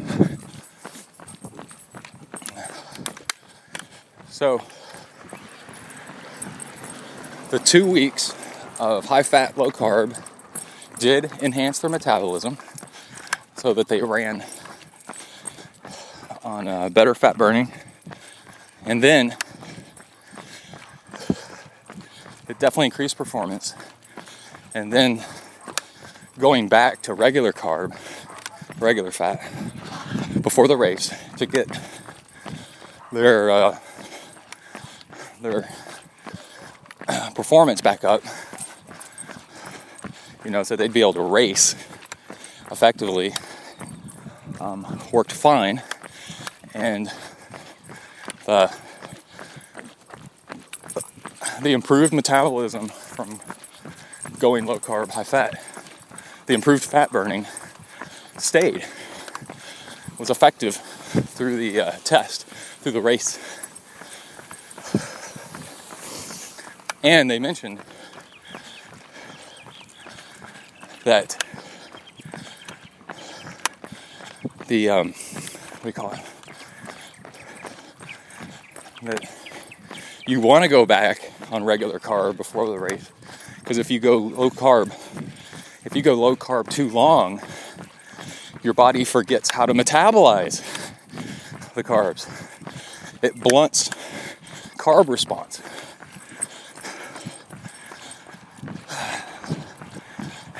So I thought this was pretty cool. Basically, you can do a period, like 2 weeks or something, maybe, I don't know, of low carb, high fat to train your metabolism to be better. But then go back to regular carb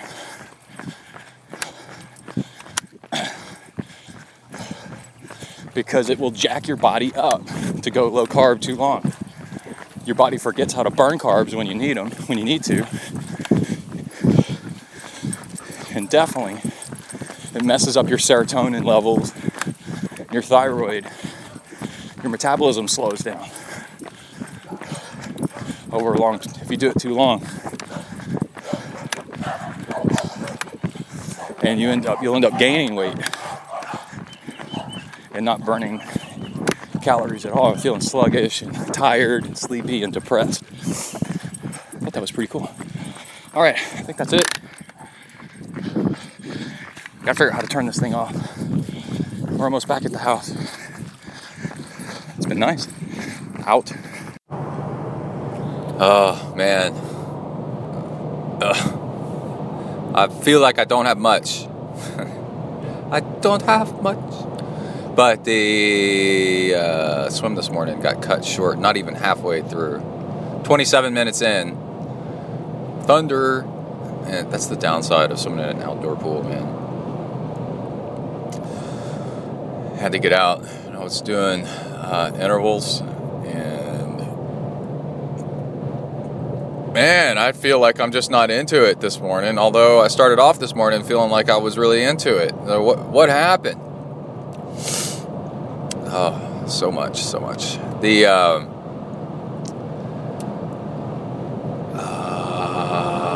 I got nothing. I'm gonna quit. Bye. Whew, I'm back. Man, I couldn't leave it on that note. I had to gather some thoughts for a minute. I'm in the habit of recording after a swim sometimes, and then I just had nothing. But that's reality, man. That's podcasting. That's real podcasting. Old school podcasting. I wanted to mention interval stuff and muscle mass and how it makes you feel. So I've noticed lately that doing stuff around the house, I feel less like a old man, like bending over to pick up things doesn't hurt. I'm more. I could just feel I'm stronger. I got like gorilla strength, not really, but more, and than I had before, and and more resilience against getting pain from joints from twisting or a sudden movement, like trying to catch something that's falling or something like that. You have a sudden reflex, and the older you get, the more that bothers you. And then picking up things, heavy things, moving stuff. The interval work that I'm doing is making me stronger. And also I noticed that I'm putting on a few pounds, but my waist isn't growing. My belt loop is staying in the same notch, and my belt buckle is staying at the same notch, although I've gained a few pounds, and I'm like, this is kind of weird. So it seems to be pointing at, all signs seem to be pointing at putting on muscle mass, getting stronger, and also a feeling of a little more toughness and like a little bit more like I'm kind of awesome kind of feeling. And that's testosterone, and that's why guys crash cars into things as they race each other around. And risky behavior. Young males have riskier behavior than young females. There's a study in England where they, like boys run out in traffic and get hit by cars more often than girls because they exhibit risky behavior. They're more willing to dare each other to run out in the street and go get that ball or something like that, and it's a sign of toughness, and it's just a guy thing. It's testosterone. And resistance training increases testosterone a lot. And the bigger the muscle group you work, the more it does it. And along with that, the whole point is when you're doing intervals, it's a lot like lifting weights, and you're really working a muscle group hard, and it's like resistance training. So you can actually feel your testosterone go up, and it's a nice. All right, I'm here to pick up Kai, and I'm going to see if they're actually swimming. Yeah, they are. Okay. I got to pick them up from swim practice and then take them to soccer practice. Again. I'm soccer dad today. And that's it. Out big. That's the way you end a recording right there. How about that, people? All right. I'm walking after doing an interval out running. That was number 3. 8 minutes long. Running intervals today. Because today's Wednesday. I did bike intervals on Monday. 8 minutes long. Then 2. And when you're doing an 8 minute long interval, you ought to be cautious at the beginning. Not start off quite too hard. More like an 8 out of 8 at first. Because you don't feel it. And if you're a triathlete, they've proven, you've got a higher pain tolerance. So your 9 out of 10 is probably somebody else's, oh my God, I'm dying. Here comes a big truck playing his radio.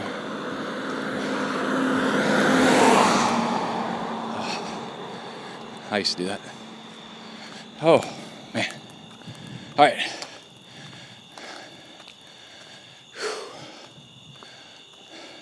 You want good workout music, find Pretty Lights. Good stuff. Anyway, I gotta get back to my interval. Feeling good, man. Out, bing.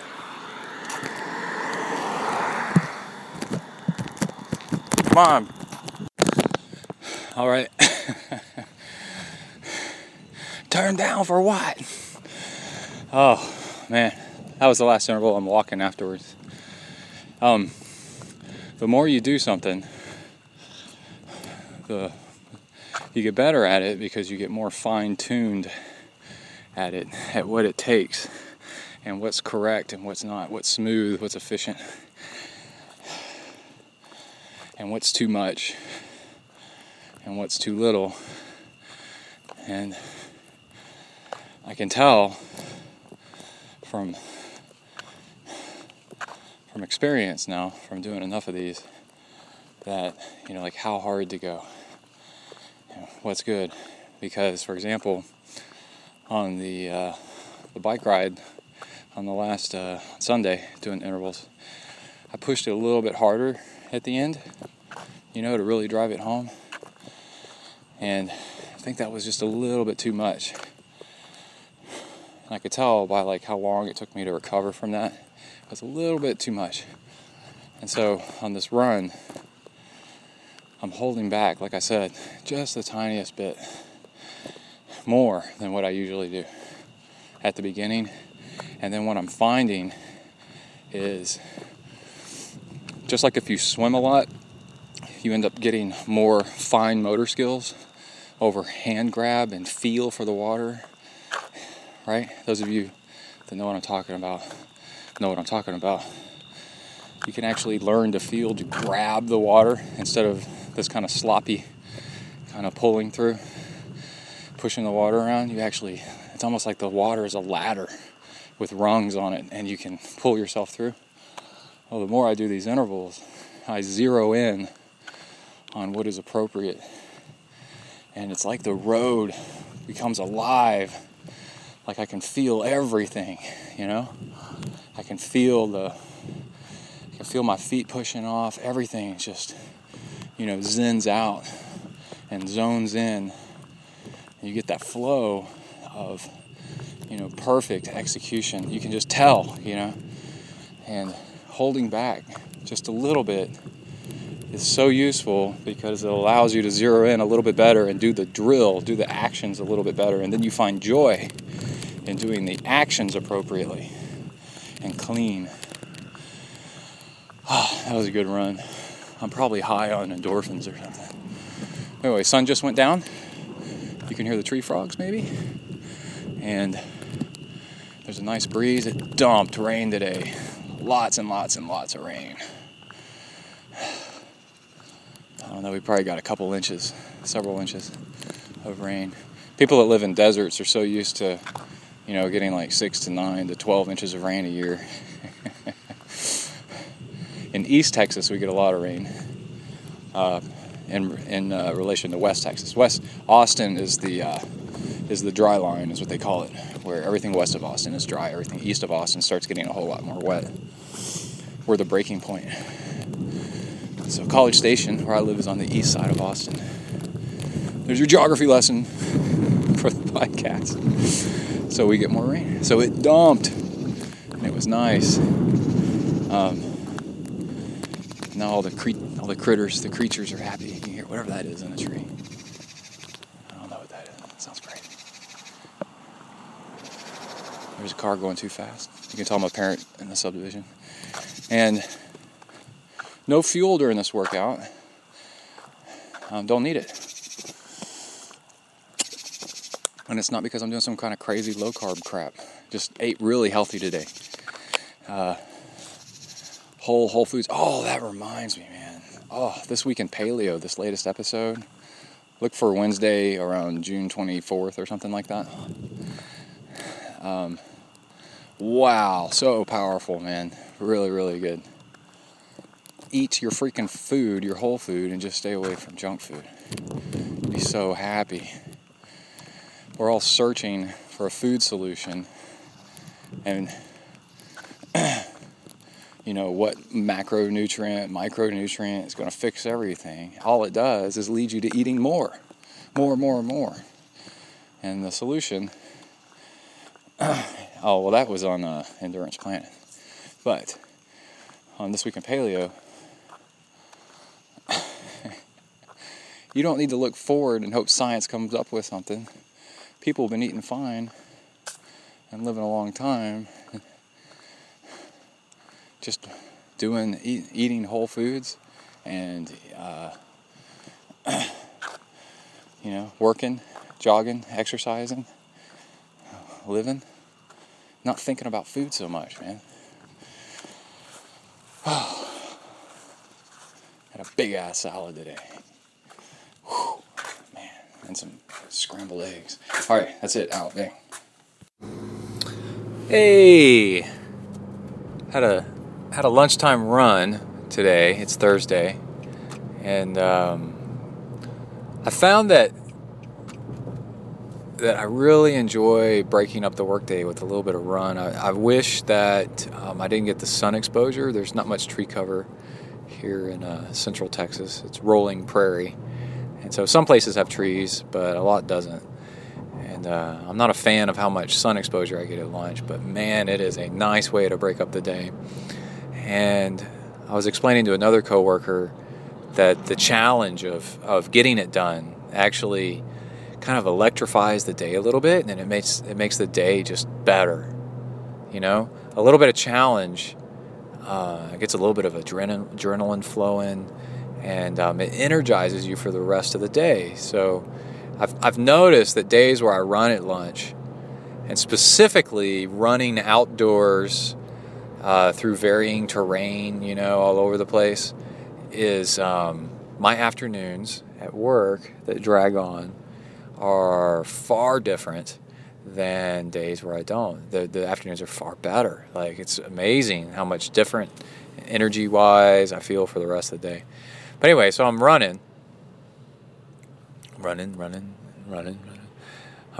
and I'm listening to a Zen podcast, and it's Sylvia Boorstein, and I love listening to her talk because she sounds like your grandmother has sat down and decided to take time to tell you how the world really, really works from a wise and kind elder, And I don't know, there's something about that distinct personality that it's just like listening to my grandmother telling me, what to do and what not to do. It's pretty cool. But anyway, so she's one of my favorite Zen teachers. And she was talking about, this wasn't the main point of the talk, and this is a relaxing run. I'm just going easy. These talks are like an hour long, so it's really nice to listen to. And something she mentioned at one point during the talk was you, or maybe it was somebody else. She invited a couple of other people at the end to get up and talk as well. But you steer the ship with a rudder, right? So that's the general direction that you're going in, and it made me think about how and made me think about how people get worked up. Oh, and something. This is hard to transmit here. She was saying something about, whoever was talking was saying something about being calm despite it, and keep the rudder, keep calm despite distractions and despite all this other stuff, and like a boat, steer with the rudder and kind of aim where you want to go in the general direction. And I thought, a really good analogy, a metaphor for all this is the ocean and a malaphor, because I'm not sure which one. But the ocean is you in a boat with a rudder, or any kind of boat. It doesn't really matter. You aim for where you want to go, and as a pilot, a boat pilot, or as a captain, it can be either, depending on the ship, then you're not concerned about the waves, the up and down of the waves, right? That's not the issue. And there's going to be waves, and they're going to push the boat up and down, and it's going to be quite a scene with how much you go up and down, But a good captain, unless it's disastrously steep waves, big waves, you don't really worry about it that much. They are just what they are, and you keep the boat pointed to the coordinates or the direction that you want to go. And I thought, that's a really good analogy or metaphor for life, that you have your goal. Let's say you're college aged and you want a degree. The goal is the degree, and you're going to have ups and downs, of a bad grade in this class, great grade in that class. One of your student friends gets into a car wreck, and it's bad. I mean, like bad. And that's a down, And then the up is, you got a new boyfriend or girlfriend, But don't let that distract you from the goal. What is the goal? The goal is to walk across that stage and get your diploma, And it's always important to keep in mind, what is the goal? What's your longer term goal? And we're not talking like end of life goal, maybe, but in general, like, what's your goal for today? And don't let the ups and downs. The ups and downs are just waves, and don't let it mess you up, And what's your goal for this race? What's your goal for this year? What's your goal for the next 10 years? You want to save up and get a house? Buy your own house? Well, that's your goal, and let the waves up and down. They're going to happen, but don't let it mess you up too much. So if you look at, the thing is to not let the waves bother you and distract you from the goal, and angst, and oh my gosh, this wave, whatever, because there's going to be another wave behind it. But then it also made me think of something that I wanted to tell you guys that I think is so funny. Is my dad loves to sail, and I grew up sailing all the time.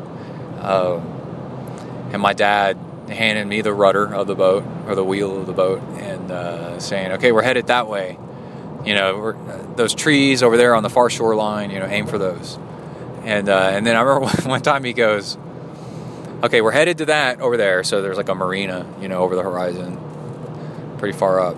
And he said, aim for that. And then he said, well, actually, that's where our destination is, but aim for these trees to the left of it, and that big stand of trees way over there, like a quarter mile to the left of it. And I'm like, well, why? And he said, It may have all been in one sentence. He goes, da-da-da-da-da-da, but aim over there to allow for slippage. And I go, what? And he goes, to allow for slippage. And he said the wind, because we're in a sailboat, the wind is going to push us from, the wind's coming from port to starboard, which is left to right. And sort of, depends. And the if you're facing the bow, it's from left to right. And he said, the wind's coming from port to starboard, so it's going to push us starboard. So you want to aim a little bit to port to allow for slippage. The wind's going to push you sideways. And I just started laughing. I go, Dad, that's something you can say all the time. And I kept saying it. I still to this day don't know how much he knows that affected me and how often I say it just walking around the house, I'll put something on the stovetop and I'll be cooking and I'll put it off to the side a little bit. And Emily will be like, what are you doing? And I'm like, oh, it's to allow for slippage. Or I'll put extra material in something while I'm working with, I don't know, lubing the chain on my bike or something like that. And Kai will say, why do you put so much on there? And I'm like, oh, to allow for slippage. But anyway, that's a metaphor for life, right? Aim for your target, but also take into account the prevailing wind direction. And you got to overcompensate a little bit and against it. Not much, but just enough to allow for slippage. So I'm going to get on the bike. Oh, time management, allowing for slippage. Oh my God. Woo! That's the whole thing. Figure out exactly how long you think a project's going to take and then double it, because that's how long it'll probably really take. And this afternoon I'm trying to watch a video about something I need to know for work. It's a training video. It's 11 minutes long. It took me 3 hours to watch this 11-minute long video because of all the interruptions, right? That's your slippage right there. And what I should have done was close the door to my office and watched it without anybody bothering me. But anyway, we all learn little things kind of here and there. All right, that's it. I'm going to go for a bike ride. Out. Bang. Hey dudes, oh man, it is Saturday early afternoon and I'm in my living room. I got to comment on that in a second. And I'm doing some coaching and I need to make a training log note on some stuff I did yesterday and today. It just started raining outside. And first comment is, over the years, I finally worked on Emily to allow bikes in the house instead of her constantly telling me to put them in the garage, put it in the garage, put it in the garage, put it in the garage. Now she's seemingly blind to them. And I'm looking right now and there's a bike. I have see, the thing is nice bikes are works of art, man. They're beautiful, beautiful works of art. And hiding them in a garage, you don't necessarily have to do that. You can appreciate them by leaving them out, and then they're more accessible. So if you ride your bike a lot, you just grab it and go, without having to dig it out of the garage or wherever you keep it. Depends on your living situation, what you got. And the thing is to find a place in your house to kind of lay them that's kind of pretty. And so anyway, I've got this road bike, a True North titanium custom road bike that I got as a part of a sponsorship thing a while back. And I love this bike. It's beautiful. And I found a nice spot for it. It's laying up against the fireplace. It's really cool.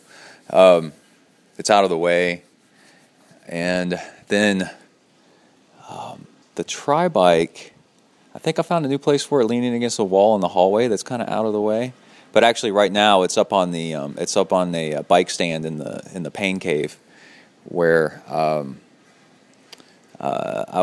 had to take the rear wheel off and replace the batteries in the power tap. His batteries were as dead can be, and I'm not sure why. What was up with that? But anyway, first off, I just got this email from somebody, John Morgan, a guy that I helped out with some podcasting tips. He turned it around during the phone call and really helped me more than anybody, and I helped him. So, John Morgan, and he works with pools in Florida, I believe, and he said that your teeth will get eaten up by, along with everything else, but swimmers have problems with pools eating up their teeth because of low pH, which is acidic. The way to prevent it is simple, quick, and easy. Take a phenol red pool test bottle to the pool. Put 1 drop in the pool. If it turns red, jump in. If it turns yellow, stay out and yell at the pool tech. Oh, and I just sent him an email back saying, do you have anything online? And but actually, he provided a link inside the email. So this is going to be really bad podcasting. I'm trying to dental erosion, so alkaline pH might be a potential cause for erosion. However, now common economic swimming pools be chlorinated with chlorine gas. Oh, my high school pool was like that. Instead of hypochlorite, which leads to the formation of hypochlorite acids interacting with the pool water. This gives rise to an acidic environment with pH ranging from 2.7 to 4. Whoa! Proper buffeting is required to maintain the pH of the pool water be between 7.2 and 7.8. When I was a lifeguard, we had to test this with the little clear, little testing kit.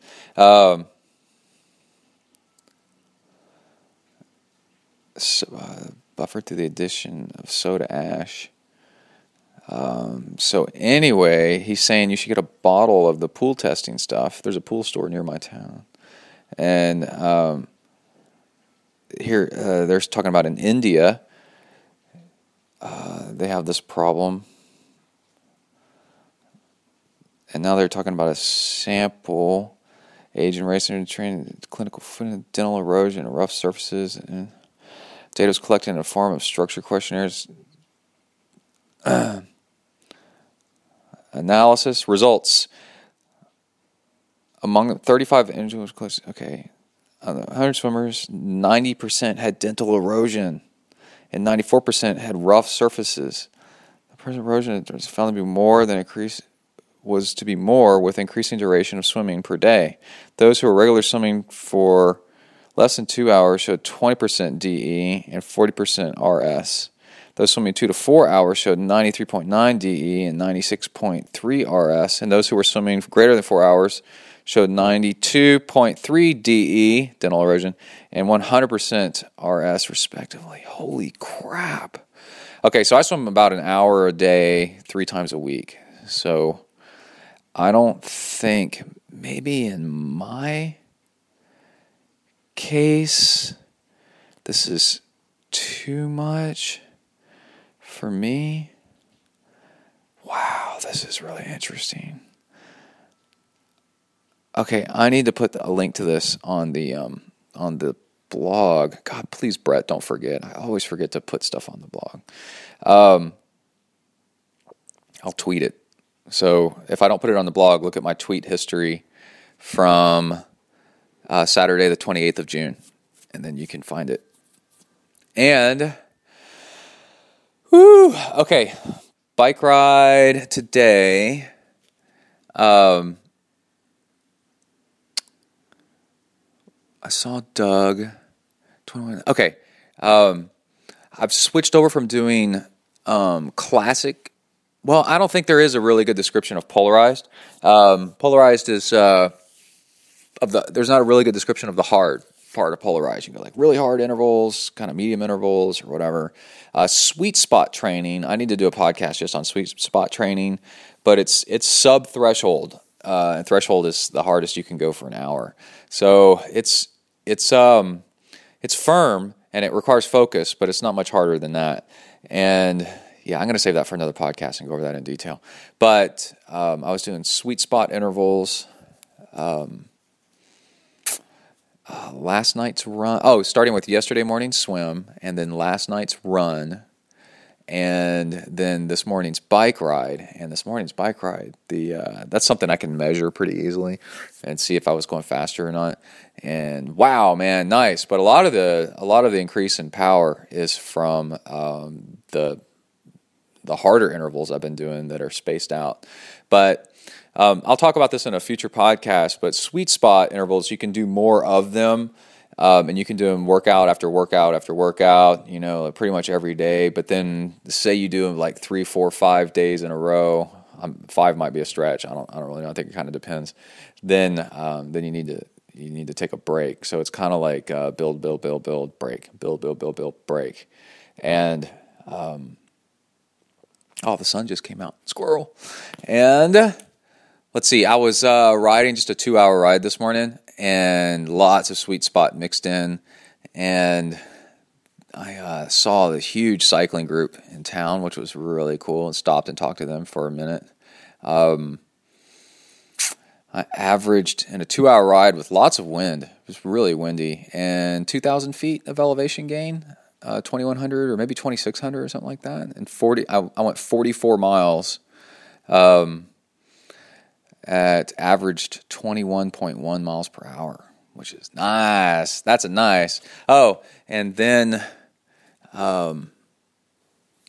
fueling, man. I think I've really, really opened some doors with my training potential and ability to improve by finally zeroing in on some good fueling that seems to work for me really well. And it's a mix of complex carbohydrates, which, if I've already talked about it on this podcast, I'm sorry, but what is it? What am I using? Oh, brown rice flour, which is you can get at the grocery store. And then, so that's kind of a whole grain flour. So that's complex carbs, so that's slow burning. Maltodextrin, which is fast burning. And then like a teaspoon or a couple teaspoons of ground chia seed powder, which has a little bit of protein, a little bit of fat, but not really. I mean, it's just something to kind of add to slow down the power. And then a tablespoon of honey for every hour, and then a few pinches of salt. And then matcha powder, which is this green tea. You can order it online, and stuff's really hard to find in a grocery store. I heard maybe you can get it at Whole Foods, but I don't know. I ordered mine from Amazon. And matcha powder is ground up green tea leaves. And so it's basically green tea, but it includes the fiber from the leaves. So it's a really nice mix of high power, fast absorbing, and slow absorbing stuff. The chia seeds and the green tea powder because that has some fiber in it, and the brown rice flour are slow, and the honey and the maltodextrin is fast. And the mix of those together seem to be perfect. And anyway, so I'm riding along and dosing myself with sweet spot intervals. And the cool thing about sweet spot is you just do them when you want to. And what I did on the ride is and you do them for however long you want. It's no big deal. And as you get better and better and better at them, you can do sweet spot for hours on end, actually. But you're going to need a lot of recovery if you do it like that. But the other thing is, it depends on how much you're used to. The more you do, you can build up to doing lots and lots and lots. That's what people do, is they build up doing more and more sweet spot training, and until they can do. Sorry, I got the hiccups. A couple hours at a time, maybe 3 hours at a time. Holy crap, I got the hiccups. And, but anyway, what's cool is you can. What I was doing was doing it whenever a harder effort would be advantageous to a faster overall time for my entire ride. So riding into the wind, I would do sweet spot, and then riding uphill, I would do a sweet spot. And so basically I was taking breaks from it. So those were like intervals, and they were just however long it took, to get out of that situation. And then downhill or with the wind, I would just cruise easy. And that's actually like a really effective way to race. That you, if you got a tailwind and you're going downhill then you don't really need to push all that hard because nature and the terrain is already pushing you pretty fast. So you can already go fast, and then the energy you're saving kind of helps you recover. What I've noticed with the sweet spot stuff, what it does is it also allows you to, or with the fueling, it allows you to digest and absorb the fuel that you've taken in, and then when you do turn into the wind or need to go uphill, you've got energy to do it. It's pretty cool, man. But 21.1 is pretty freaking nice for low average heart rate. Let me see if I can pull it up here. What was my average heart rate? I had it here somewhere. Moves count, which I use. Oh, what's cool, man. Oh, it's so rad. God, Sunto automatically uploading to Strava. It's so freaking rad. I love it. What I've noticed with the sweet spot, I can sweet spot workout yesterday morning, yesterday evening, this morning, and just keep on trucking. Keep on trucking.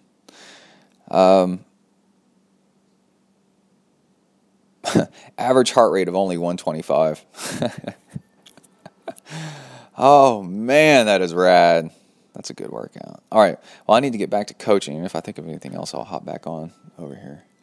And Western States 100 is today, man. It's pretty cool following it on the interwebs as well as I can. And I think Max King and Rob Craw are kind of in the lead, and those are the two to watch right now. But these things are really long, 15, 18, 20-something hours, and it kind of depends on the day and the heat and who's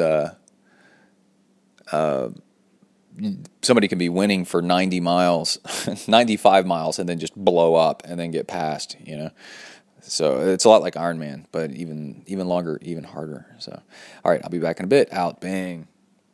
All right, folks, I'm in the ZenTri Mobile Studios, and lots of stuff to catch up with. Holy crap, I had a couple of days of just feeling blah, no motivation. I'm just sitting there at work, like staring at the computer screen going, and the voice in my head's going, freaking work!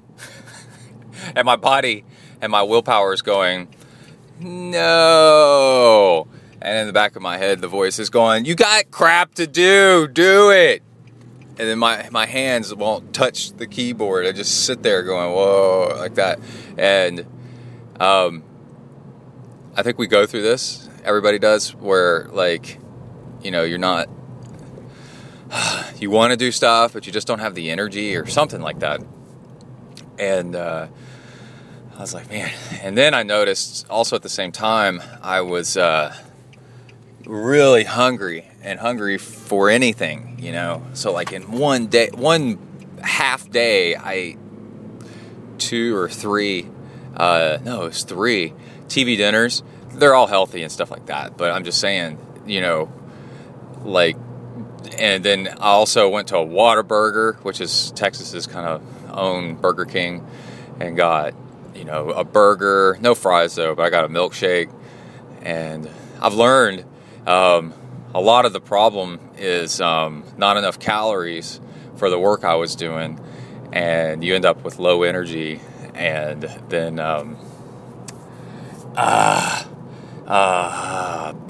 low energy and then hungry, and what you should have done is eaten more calories and carbs while you were training and as recovery, and then because you didn't, now you're in a negative hole and you're trying to work yourself out. And then the problem is you start overeating, eating crap food to compensate and get your calories back up.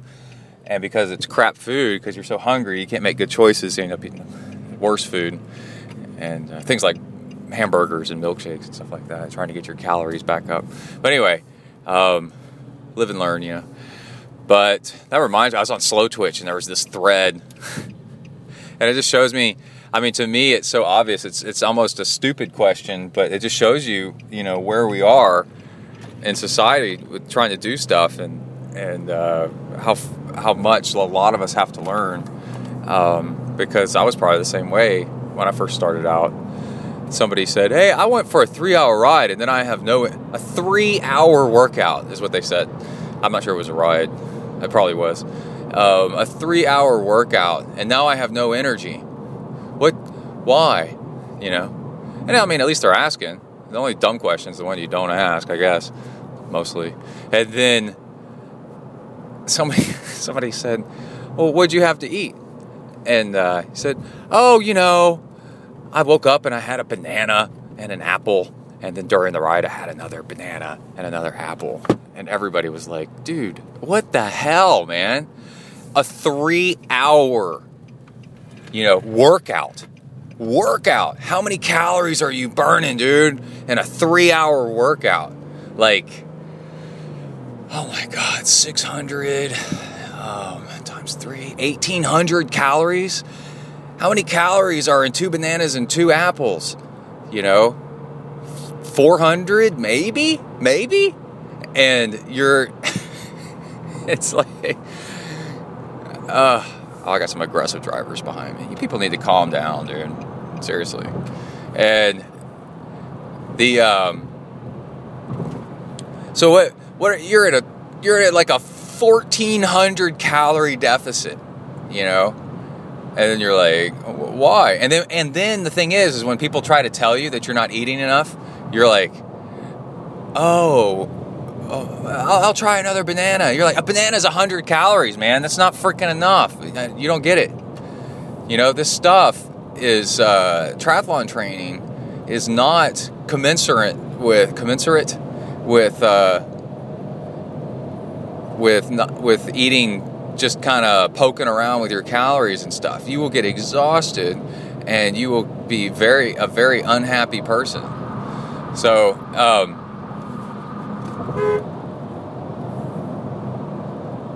this Mercedes is trying to jump in on me. It's pretty amazing.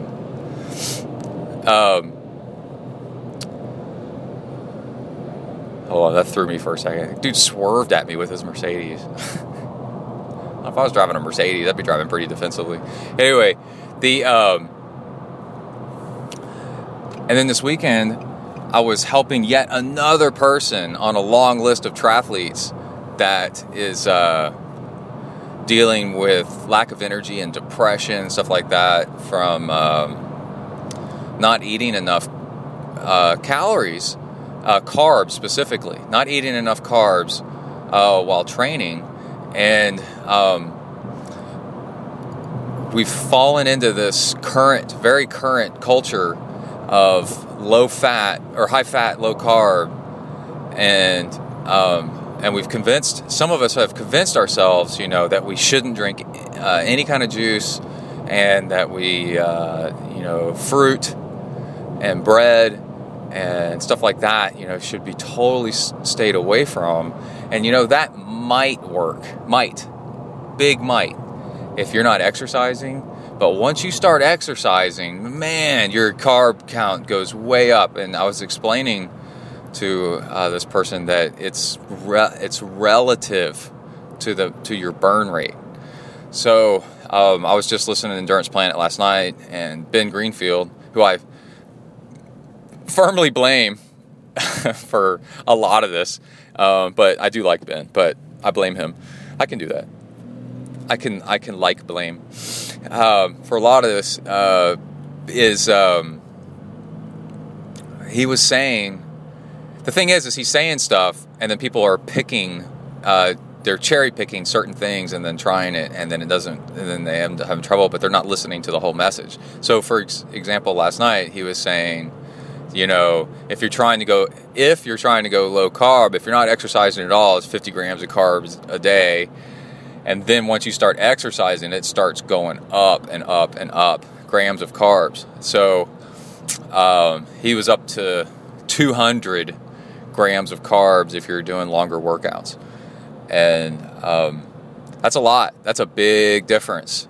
And I'm not saying also that people are dumb for falling into this habit and then getting funkified depression over this stuff. I am one of them. On my list of like 4 or 5 people that I know personally that started suffering depression from not eating enough carbs and mixing it with triathlon training, which is the most intense training sport out there. It's the most carb-heavy sport. You're training for 3 sports, not 2, but 3, right? You're burning through carbs like crazy. The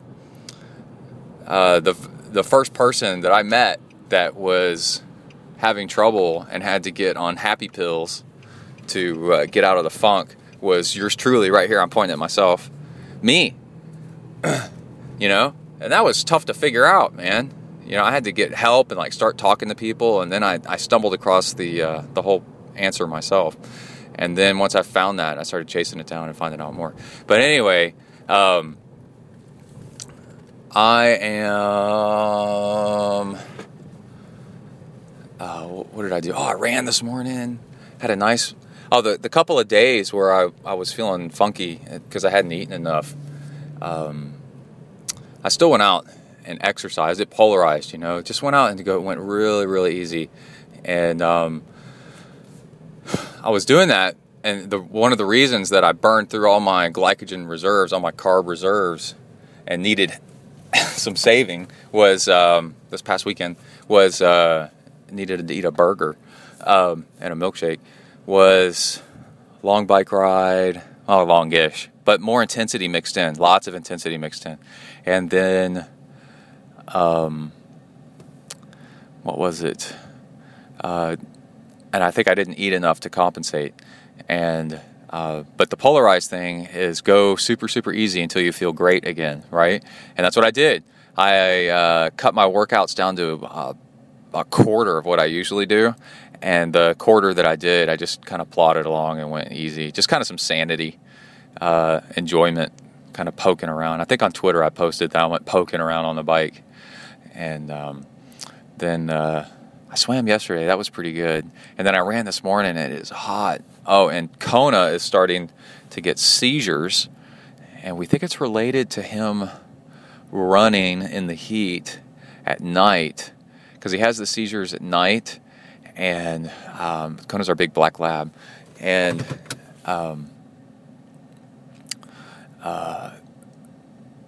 we're trying to figure out if it's after I take him running and then later on at night, much later on at night, he has a seizure, because one vet said that it could be related to hypoglycemia, and we don't give him more food. I was thinking about it. It's like, I don't give him more food on the days that he runs with me, and he could be having low blood sugar. If that helps cause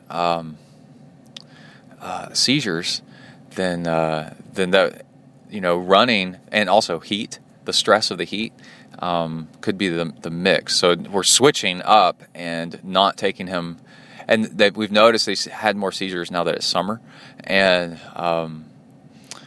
so what we're doing is changing our behavior. And changing our behavior. So I'm taking them only running in the morning in this heat, and when it's cooler, and then with and of course shortening the runs. I've done that already, and then and now I'm giving him food, extra food on times that he runs, and hoping that'll help. So we'll see. All right, that's it. I got to go into W to the ERK. Out, bang. All right, it's a beautiful Wednesday morning. I'm leaving the pool. And here's the sounds of putting my crap in my wet swimsuit crap away. Here we go. And while I'm doing it, I'll tell you about something cool. Oh, man. Been listening to the Joe Rogan podcast. Freaking love it, man. I really encourage people to check it out.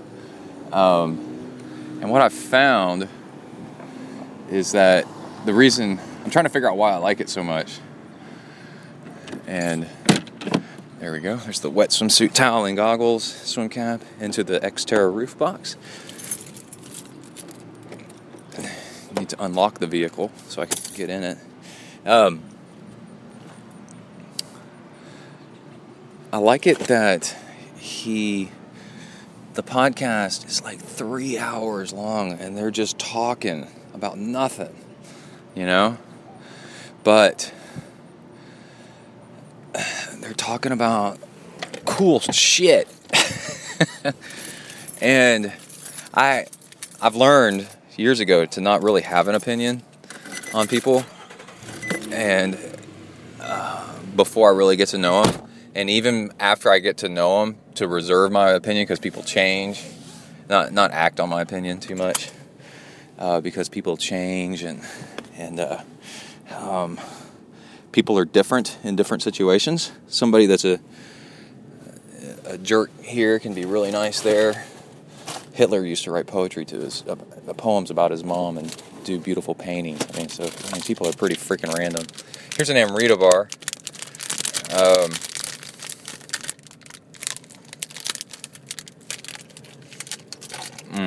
And I'm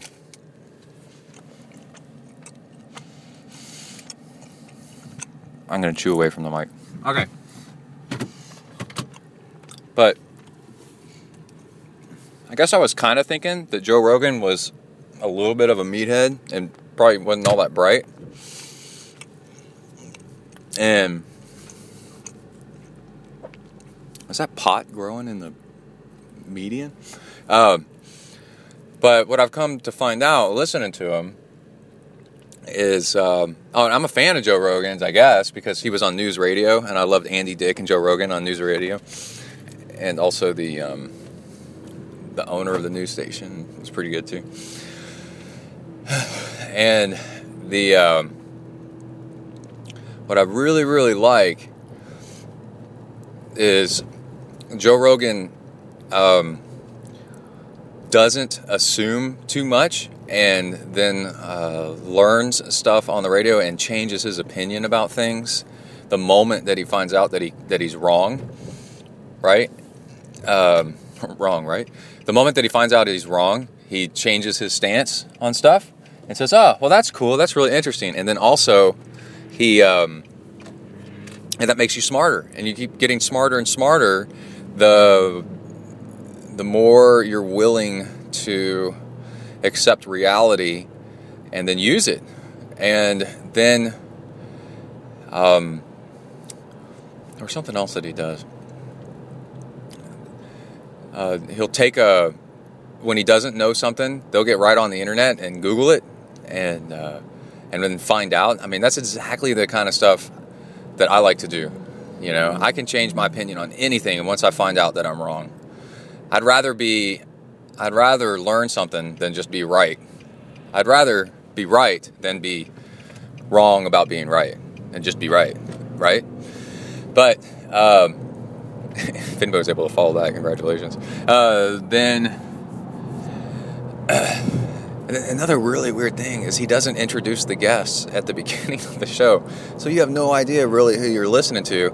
But then through the show, eventually you find out more and more about who this is, and usually by about halfway to 2/3 of the way through the podcast, you start going, "Who is this guy?" And then you Google it, and it turns out it's somebody that's really important. You know, that's really cool. And Joe never even introduces him.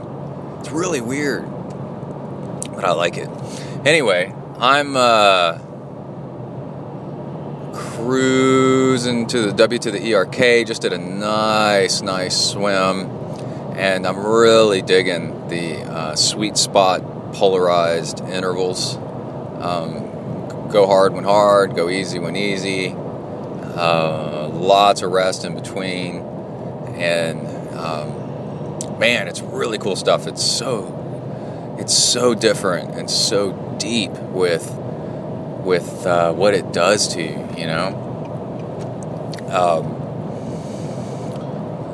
Today in the swim, because I was going super easy between my intervals, I was actually able to talk to a few people about stuff, because it doesn't really matter if I was swimming or if I was just walking and talking, you know, just kind of cruising along. And then I get about 4 or 5 minutes between intervals, and then I go, okay, well, cool, I got to do an interval, bye, you know, and then boom, 8 minutes. And then 4x8 is what I was doing in the pool, and 4x8 is what I did last night on the bike, and it's working. My power numbers are up. I feel fantastic doing it, And what's interesting is you do, if you're doing this, you do 8 minutes, an 8 minute interval. It's pretty long. And then as you get further and further into it, you go, oh man, I was going too hard in the beginning, you know, and then the next interval you do, you kind of go a little bit easier, and then or you get towards the end and you're like, man, I got a little bit of extra in the tank, you know, I can use that up. And 8 minutes is long, man. And then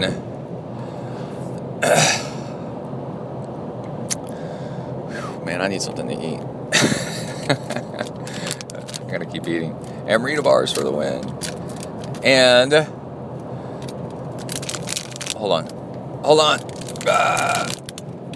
I'm cruising along and really feeling like in a race, because you're doing these 8 minutes of sustained, and they get a little bit harder towards the end. It really teaches you how to pace yourself, you know. So I'm sitting there thinking, man, in a race, I would really know, you know, how hard to go, and because of doing these intervals. There's a problem when you just do long and slow all the time, where when you get into a race, you go too hard because you don't have any practice going hard. So you don't know that going as hard as you're going is going to burn you up, you know. So from practice doing 8 minute long intervals, you're like,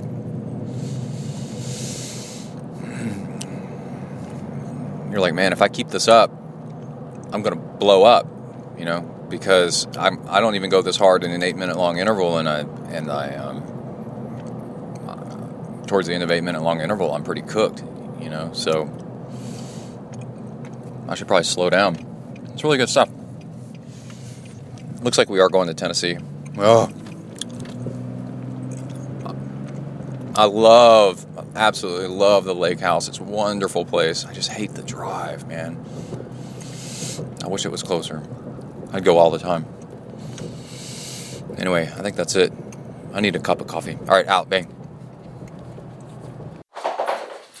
All right, I'm at the house, ZenTri Studios, and I just let the dogs in, and I was also listening to a Zen talk by Jack Kornfield, who is really quite the amazing Zen spokesperson.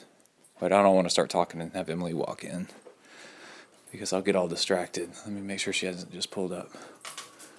Oh, she's here. I'll come back in a minute. Out. Woo! I'm on the bike. Oh, man. Okay, back to what I was saying. I was just doing intervals on the bike. Oh, so good. I'll tell you about those in a minute. Something that bit me on my arm.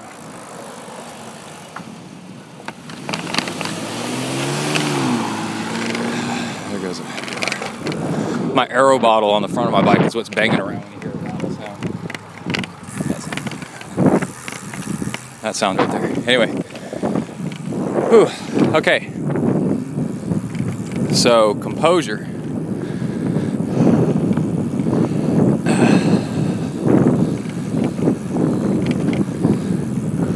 What's his face? Jack Kornfield was talking about composure and enlightenment. Well, he was talking about an enlightenment, and I was letting these two dogs in, two very different dogs, and then my very different cat, right? Different in his own weird way.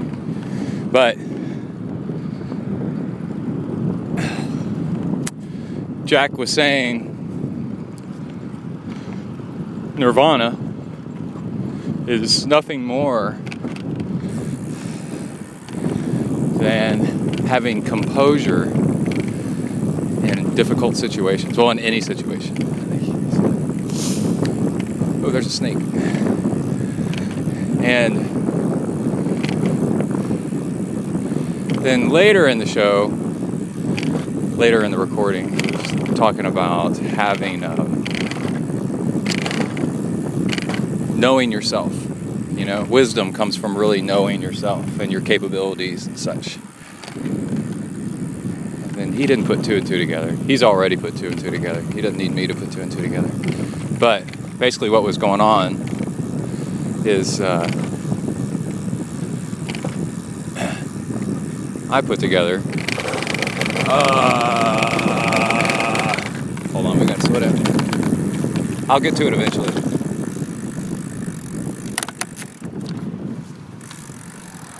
I'm gonna have to stop here. And now we can go. Sorry, intersection. Hey, this is what it's really like bike riding, you know? So,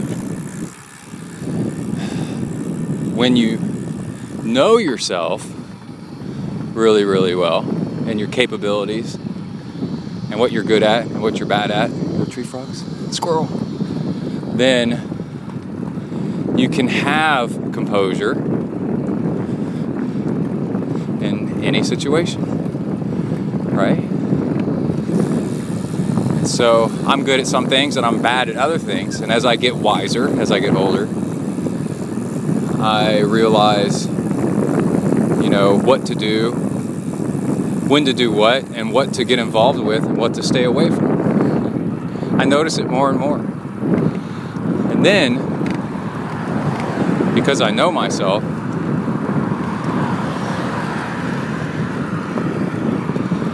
I can have composure in difficult situations, because I can put myself in a difficult situation that I know I can handle because I know myself. Or if I'm in a difficult situation that I can't handle, I can either say, I don't know what I'm doing, and defer it to somebody else and say, anybody else here know how to fly this plane? Because I cannot land it. Now, once we hit water, and people might need help swimming, I might be able to help you out with that. But until then, anybody else here a pilot? That's not my area. And with all that, but it's being able to say that you're not good at something, you know, and looking for somebody else to take it over, or just simply say, hey, I'm not good at this. I'm going to have to learn while I'm doing this, or I'm not going to try very hard while doing this because I'm not interested in this. And so I hope everybody's aware of that. And I'm not really interested in trying too hard or trying to impress anybody. You know what I mean? And we are very different with very, very different capabilities. And it's burned into us where there's some things we can change and work on, for sure. And then there's some things that we're just kind of stuck with. Hold on, I got some cars behind me. They're going to be mad when they see I'm talking on my phone. Doesn't really matter, though.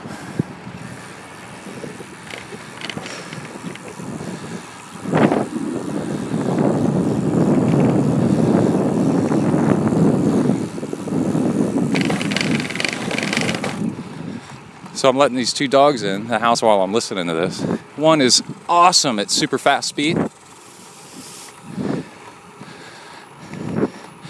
And the other one is awesome at just slower speed, but doing stuff all day. The super fast dog can't do stuff for very long.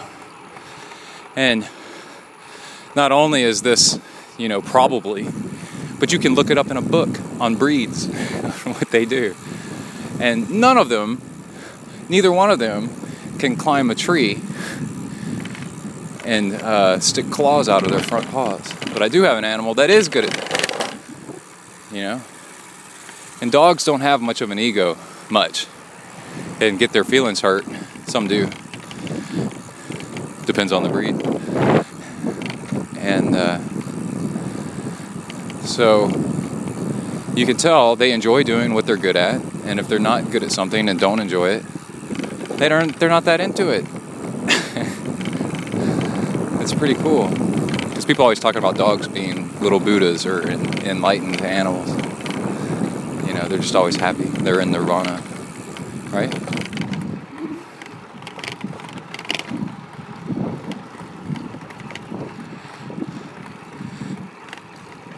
So over time, get to know yourself and get to know your capabilities. And then know when you're good at a situation and have composure. And then know when you're bad at a situation and you can still have composure. Because now you can say, I'm not good at this situation. There's some situations where you're not supposed to have composure.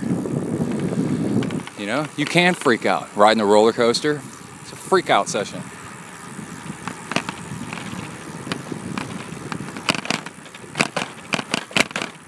You can actually pay money to be experiencing being out of control.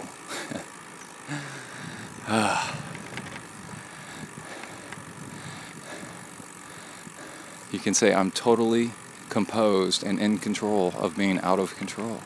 It's the way it's supposed to be, and I like it, and it's okay. But the whole point of all this stuff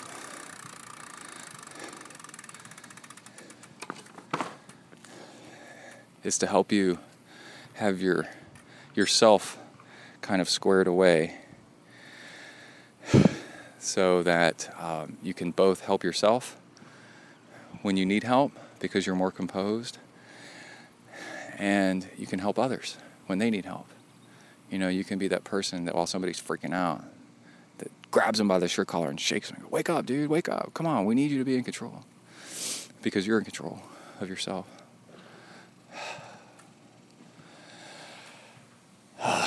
That's it. Okay, 1 hour ride.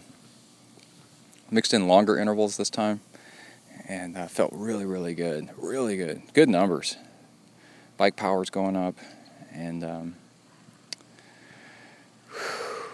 I found that eating ice cream after a strong workout was really, really nice. And then helps me recover better. Helps me cool down and recover better. And then, what was the other thing? Also, 5 to 10 minutes of going easy after you're done with the interval stuff seems to help recovery better so that you get back on it. All right, I think that's going to be the end of this episode. Always have more interviews being lined up, things coming up. Got some supplements I'm going to probably try here pretty soon, and we'll see how that goes. I'll do that live on the air for upcoming episodes. It's really hot here in the northern hemisphere, so everybody stay safe out there. If you're down south, keep cool, keep warm in the cold down there in Oz and New Zealand, and I guess South Africa, South America, and I think that's it, man. Wow, this has been a good episode. Okay, everybody stay safe out there. Work the uphills, cruise the downhills, keep the rubber side down. Out.